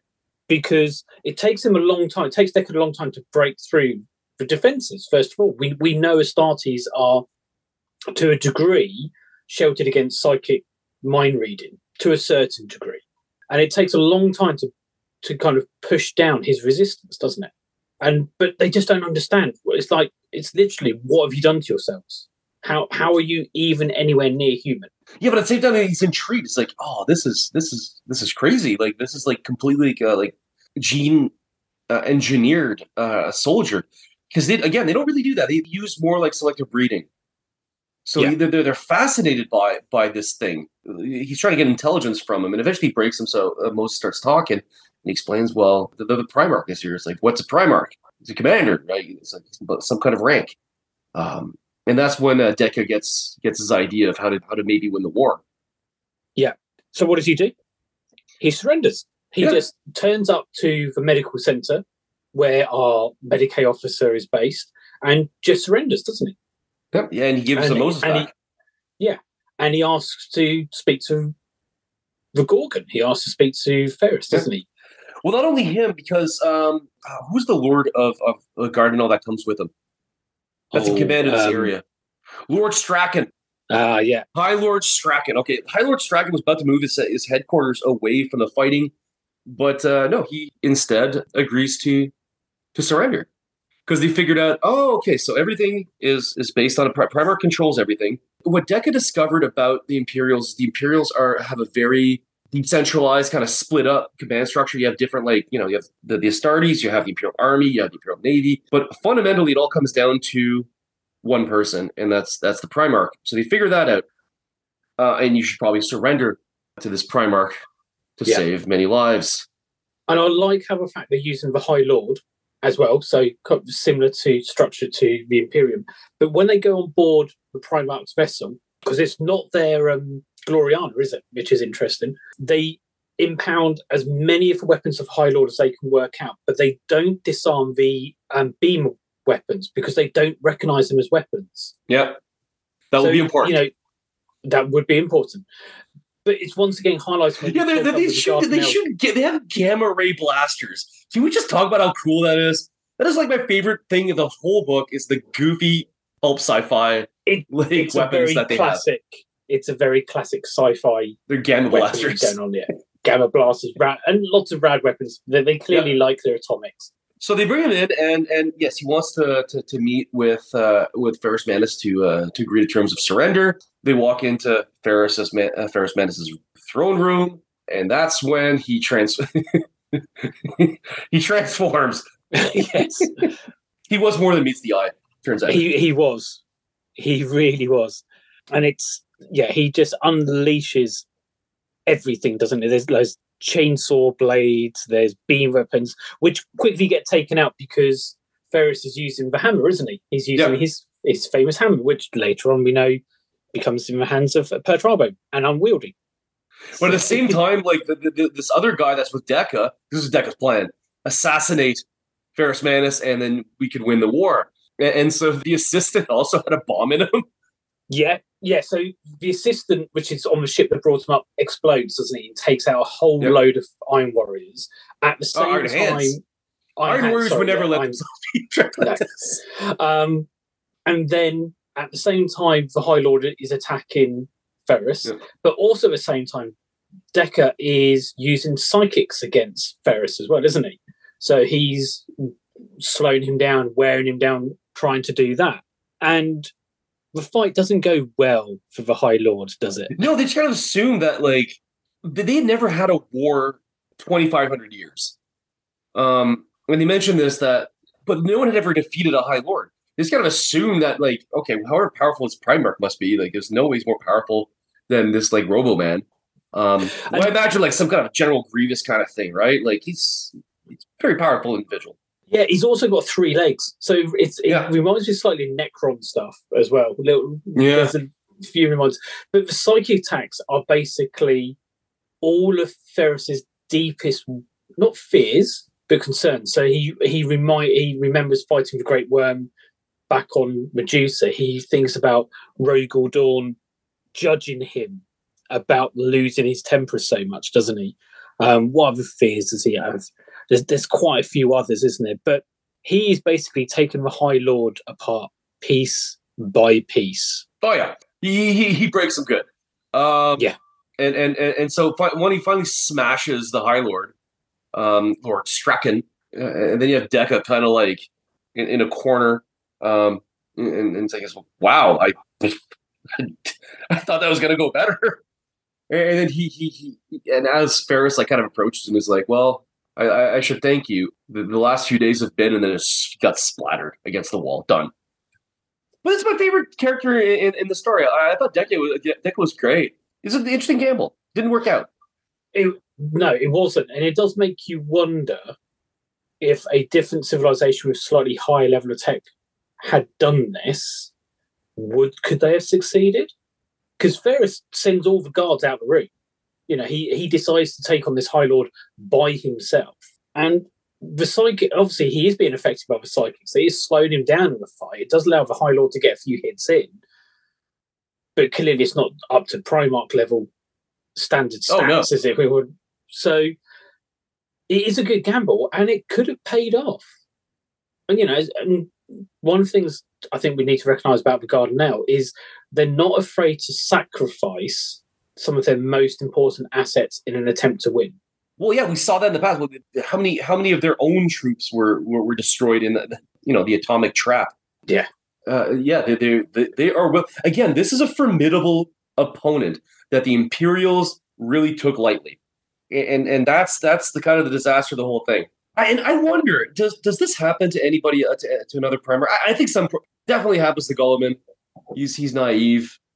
Does it happen to Horus? I don't think Abaddon steps out of the room. Horus never meets with any other civilization by himself. That's true. No. Yeah, like a Luke Cetera would wind up dying. He sends other people. Yeah, he said, finest figure in Mark IV plate. Perabo, that wouldn't Perabo would never let that guy in. There's something about Ferrus that he needed. The idea of, yes, I want their surrender in person. I want to see them humbled. And that wound up being the problem. Yeah. That put him in trouble. His need to one up and show his strength, show his power, to humiliate his opponent. Because you're right. Horus doesn't fucking take that surrender ceremony. You can surrender Luke Cetera. Well, Horus would have also brought the Gardenels into compliance and secured all the technology. That's the other thing. But again, this is not. I do not want this episode to be shitting on Ferrus Manus, because at the end of the day, Ferrus Manus, it's like Angron. You can't be mad that Angron destroyed the world. Absolutely not. No, absolutely not. That's what Angron was going to do. Yeah, absolutely. And Ferrus is going to do what Ferrus does. And the fighting is really vicious on the planet. So after this attempted assassination... Yeah, that's right, because there's still one city that's void shielded that they can't get at, right? Absolutely. And now all the fighting is around that, isn't it? It's now focused on the fighting. It's getting horrific. You've got multiple casualties amongst the Imperial Army, who you do get the impression aren't very happy in how they're being used. Because you are getting the impression that the Imperial Army are just being thrown at the walls like meat shields, while the Astartes are focused on the more strategic targets. Oh, it's even worse. Because Ferrus's big plan, because they can't take the void shield out, but what they can do is eradicate the air in it. No, and they do send in like a little commando force as well, don't they? Yeah, it's to take out the command center. Again, the civilization has the weapons that they need. They have these giant tripods out of War of the Worlds that can only be taken out by a Titan. This is a brutal battle. Yeah, but eventually, the Gardenal realize that they are going to lose, and the thing is, they had countermeasures. This was a civilization that was fairly militarized, but they never thought they were going to get attacked from outside. And this is one of my favorite parts of the whole book. The High Lords of Gardenal assumed that any threat would come from within. So they had lots of weapons trained on their own planets. Kind of like what President Clark did at the end of the Earth Civil War. Yeah, it's very much a case of, we need to deal with our own internal threats. So we'll put the big systems that only we can control.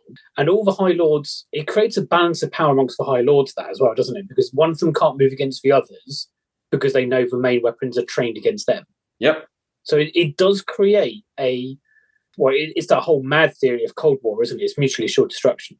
So that's what they do. They turn the weapons on themselves, on Cardinal Prime. So while Ferrus is there trying to take this one city because he wants to destroy Cardinal Prime as a warning to others, well, the High Lords of Cardinal are preparing to destroy Cardinal Prime and as a warning to others. The impact of that, isn't it? The devastation amongst the troops. I mean, we talked earlier about how Ferrus rips into the Ultramarine commander about the number of casualties.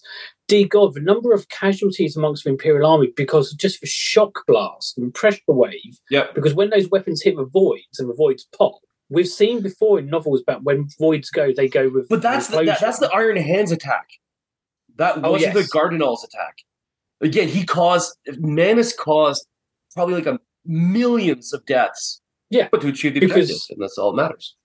And that's it. And that's why I said at the start, the ends justify the means. Yeah. Because, the Gardenal realise there is no surrender now, don't they? They realise that it's gone too far to peacefully surrender. The Ferrus is not going to accept them. So they salt the earth, don't they? By turning their own weapons upon themselves. For sure. They realise that, we'll just take as many people down or as many of the Imperials down as possible. But admittedly, the Astartes do figure it out. Yes. Well, more specifically, Hero Emperor's children. Archijuana. So he manages to get at the command station that was that was controlling the satellites that were about to destroy the planet and definitely kill Ferrus Manus. He wants to get on top, and no one can figure out like how do you get up there? Yeah, like look up what? Look up there. Like what? How do you get up there? But he managed to take out the command dish. Ferrus put himself into a few pickles in this one. But we're early Great Crusade. The Astartes feel invulnerable at this stage, don't they? Yep. They there's some arrogance. There's some arrogance here. Yeah, there's mad. I mean, the Iron Hands are arrogant anyway. Ferrus is extremely arrogant. The Emperor's children are well on their path towards the highest level of arrogance because nothing has come across. Nothing can really help. Yes, they take casualties, but nothing can stop a legion. Yep. So they destroy the planet. Ferrus successfully conquers the place. He brings the system into compliance. Now, the question is, before we kind of round this off with the final scenes between Ferrus and Archiduana, let's kind of focus on Ferrus's actions. Normally, we can look at a lot of Primarch actions and go, yeah, that was justified. May not agree with it, but it was justified. This is one of the few instances when I was reading this, and it's just like, at no point is Ferrus justified in what he does. I can't disagree, and I don't want this to be a show where we're attacking the Iron Hands because I really like them. And I like Ferrus Manus as a character, but... Put it into context, people always have a go at the Iron Warriors for using their auxilia as meat shields and that trudging way of war, that First World War style of warfare, of just throwing bodies into a meat grinder and wearing people down. Well, in this book, Ferrus is far worse because he knows what he has planned. He knows he's going to be doing that orbital strike. He knows the casualties that are going to be caused by that. He also knows the kind of weapons that the Gardenella are using. So he could have kept the Imperial Army units more in reserve to preserve them as much as possible and use the Astartes as the spear tip because they are more able to deal with that level of warfare. He even sends the Ultramarines and the Thousand Sons in at the front, knowing they are likely to be killed, but dressing up as a way that you will regain your honour. So he is extremely callous in this entire series, or in this entire novel. And there's, like I said, I just don't think he can justify his actions. I don't think he cares. And that's the important thing. He is there to conquer, and he will conquer. I will say this, though. Ferrus didn't even need to be there. Gulliman shows up 2 weeks later, and I hate to say good things about Gulliman because you know how I feel about him, but the reality is there probably is a negotiated solution to this problem. But no, Ferrus has to prove his strength. Who is stronger? I need to show how strong I am. And what's interesting there as well, really interesting there as well, is how would other Primarchs have dealt with this? How would other Primarchs have dealt with this situation if they'd got there sooner? Angron shows up. I mean, you wind up with something similar. Oh, absolutely. I mean, yeah. Nighthaunt. This looks like something the Nighthunter would do, right? Like, yeah, he's really talking like Conrad Curtis here about destroying a planet as an example to others. That's some Night Lord shit. I think the difference is, Nighthaunt would have only focused on the High Lords and bringing those down, and then scaring the population into compliance. I don't think it would have caused the same level of damage. I think the Night Lords would have kept the technology, even if the Gardenelle themselves have been removed. Mortarion shows up, he virus bombs the planet. No, absolutely. And because then the industry's still there, so he still followed his orders, right? He can go back to his father and say, see, look, I saved all the industry, like you said. He doesn't crack the planet open like Ferrus. Horus is a consummate diplomat, and that's one thing that people always misunderstand about Horus, is that probably his most important trait is as a diplomat. No one else could have rallied half his brothers to rebel against the Emperor. So I think Horus solves this problem without cracking the planet open. Yeah. Perturabo, I think you wind up with something similar. I think he would have, maybe not with so much devastation. Lorgar would be an interesting one. Yeah. Lorgar would be an interesting one. The two Spec Ops legions, the Raven Guard and they would have taken out all the High Lords. Yeah, that's it. And then just brought down the structure, the social structure.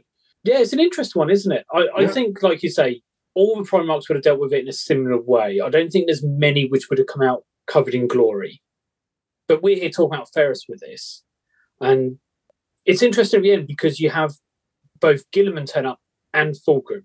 And that conversation at the end between Fulgrim and Ferrus is quite intriguing because it is laying the groundworks of that future relationship, isn't it? It really is one of those like prequel kind of things that again builds on, okay, why are they so close? And I think it works. And that's what I like about this. And I think it works even better than what I admitted was one of my favorite books, Fulgrim, because you get why they're so close. The quote is the best quote for this is when Ferrus tells Fulgrim, "You only ever see the better part of me," because we've spent the entire book seeing the bad part of him. Fulgrim, however, I think Ferrus acknowledges, like, people don't like me, except for maybe my own sons. But Fulgrim sees the better part of it. Fulgrim emitted a whisper of muffled laughter. Ferrus glared. "You are not imperfect, brother. You are." His eyes turned up as if seeking for a word amongst the stars beyond the great arch windows of the hall. "Say special, and I will hit you right here in front of everyone." And that says it all between their relationship, because Ferrus wouldn't be having that conversation with Gilliman. At no point do they actually interact, do they, Gilliman and Ferrus? Not at all. And this whole thing was him saving the Ultramarines. Saving. He did get most of them killed. Or whatever. They had failed. They had failed horribly, and okay. No one. That's the other thing I like about this book, though. No one really comes out of this looking great. Apart from the Emperor's children. That is fair. Yeah, I agree. And the Imperial Army come out of it well, because you just feel so sorry for the Imperial Army. They talk about some of these regiments were formed or in the Sol system or fought in the unit. Some of them had fought in the unification wars. They're not the old 100, but they had fought in the unification wars. They've followed the Great Crusade, and they are just obliterated on this campaign. So you do have to feel really sorry for the Imperial Army in this. But we haven't seen much of the Imperial Army, do we? We often have them mentioned, but it's quite rare for us to have an Imperial Army perspective until we get to the Siege of Terror. Yeah, the Siege of Terror does a fantastic job with that. And you're right, outside of Legion, can you think of too many books? I think Vengeful Spirit has a lot of good stuff about the Moloch Guard. Yeah, but that's more of Knights as well, isn't it? It's not more the Knights, not so much. You do get a few bits of the Imperial Army, lawless Imperial Army troops, but it's very limited once again. It really gets to Lost in the Damned when you really start seeing the horrors. So come and talk to me after Echoes of Eternity. All right. How would we round this off then? How would we round this Primarch novel out? I will just say that I've read a bunch of these, and this is my favorite one. I think it's fantastic. The world building might be some of the best world building of any of the books in this series. As far as creating a believable and different civilization that's also grimdark as hell. Phenomenal. Ferrus, it makes, again, a character that doesn't get a lot of screen time in this series because he dies so early.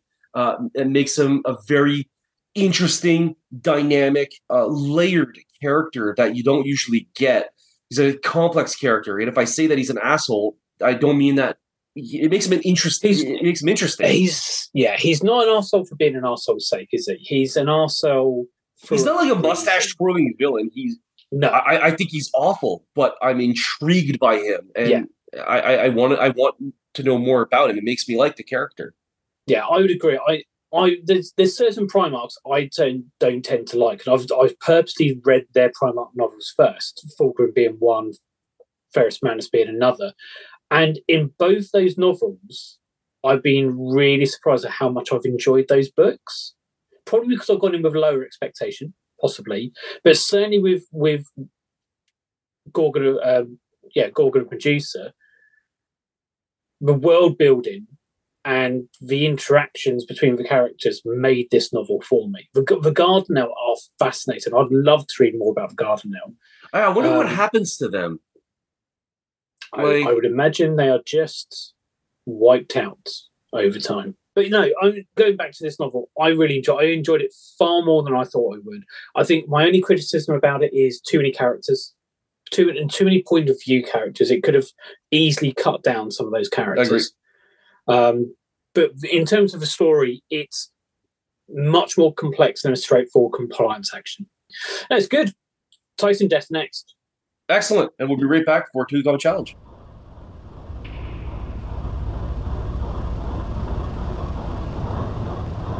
Welcome to the end of the show. And we're going to talk hobby now. We always do at the end of the show.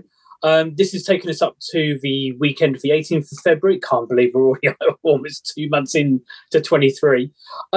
Hobby. JP, let's start with your hobby. What hobby have you been up to?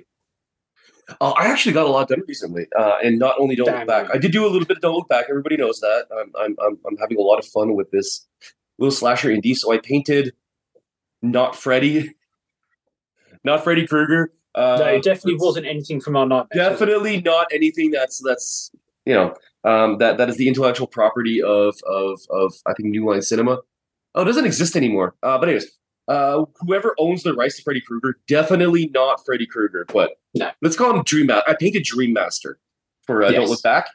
This is a model that I bought back at Adepticon, and of course I was going to buy it. So I painted another killer, and I painted two other characters for Don't Look Back. But I also took Miles' painting class in Montreal a few weeks ago. And by the way, everybody, I hope there's some people that are listening to this that were at the class. I think everybody had a great time and learned a whole lot. It went well enough that apparently the store L'Abyss is doing it again, bringing Miles again to do another painting class in Montreal. So for those that missed out, you should get another chance, and we will definitely let you know. Watch the space. I have seen pictures of your Night Lords. Your testers that you did that painting session, and they do look really nice. Well, yeah, and it's one of those things that I needed that to get my Night going. So I painted a Leviathan Dreadnought for my Night Lords, my Cornate Night Lords, so late Heresy. I put corn symbols from the old Chaos Marine kit from like the 90s, like really old decals. So I'm using them on my Night Lords, and I figure that the Warband's commander, the Red Ripper, he saw the symbol in a dream, and that's good enough for me. As you do. Do you want some of the new World Eater decals? Oh, I do. Okay. You have it? Yes, I do, because that's basically my hobby. But we'll come back to me in a moment. So. Excellent, yeah. I mean, I'm right now using like really, really old decals that, like, no matter how much micro set or microsol I put on it, they're just old. Right? They're just so thick, it's almost impossible to get the outline of the decal off.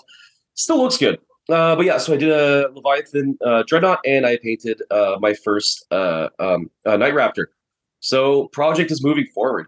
And I think it's the class, I think it's what I needed. Yeah, I know, it's been a while. I know. But yeah, the class is what I needed to kind of get that project into gear. I won't be able to get the whole army done before Adepticon this year, so I'm going to be bringing my Iron Warriors again. I'm sure everybody at Adepticon is but you know what's going to happen?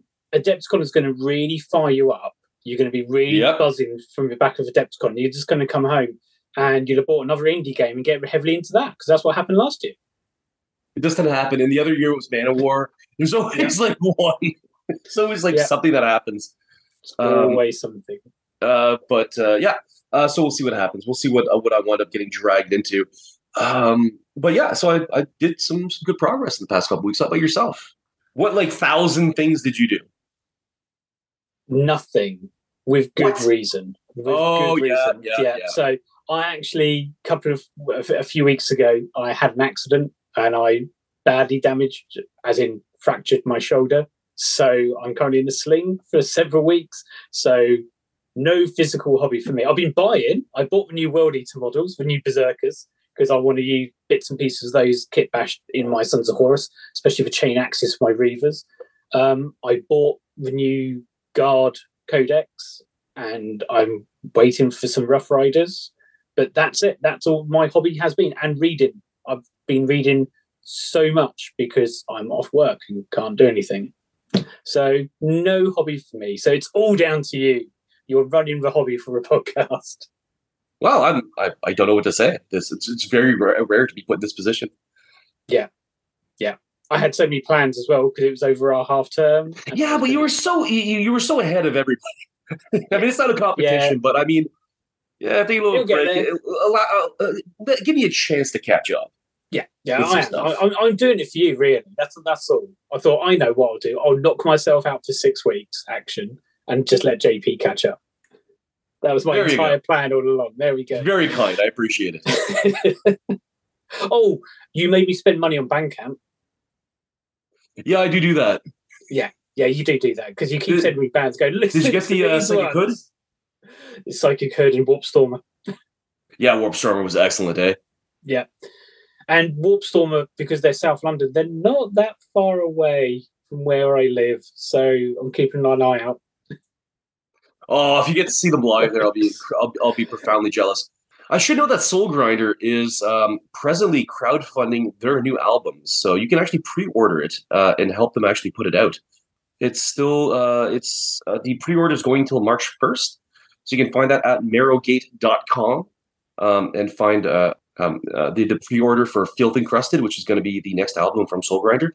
So and I'll put a post on our Facebook page now that you remind me. But Soul Grinder, awesome, old school, new wave of British heavy metal style metal. So if you want, pre-order a record, pre-order a tape, support Warhammer Metal. Today we will be playing Terra Caput Mundi. The song I'm going to play is Corpse Upon the Throne. It's the glory days of Warhammer Metal. We find a new one every day. It's amazing. Yeah, and we should be sponsored by Bandcamp by this stage. Yeah, at this point, yeah. So that was it for 132. What are we doing in episode 133 in the next episode?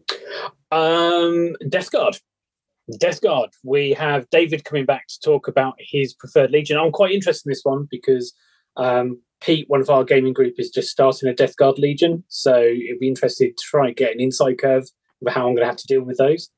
And for the novel, I think we're starting a new series for a novel, aren't we? That's what we said. Yep. We are going to be starting our series on Titan Death. We have 2 books left in the series, and then we will have done them all, which I don't think any other podcast has done.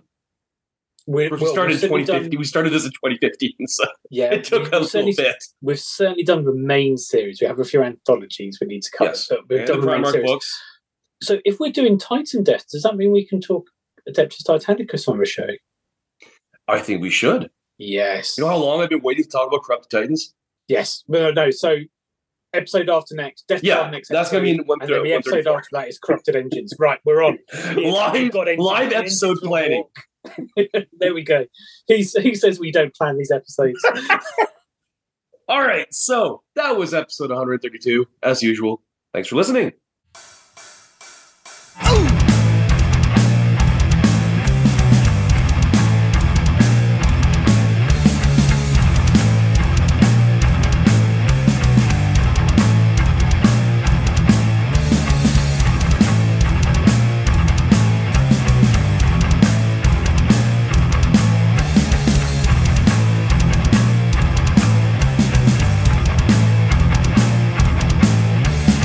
Master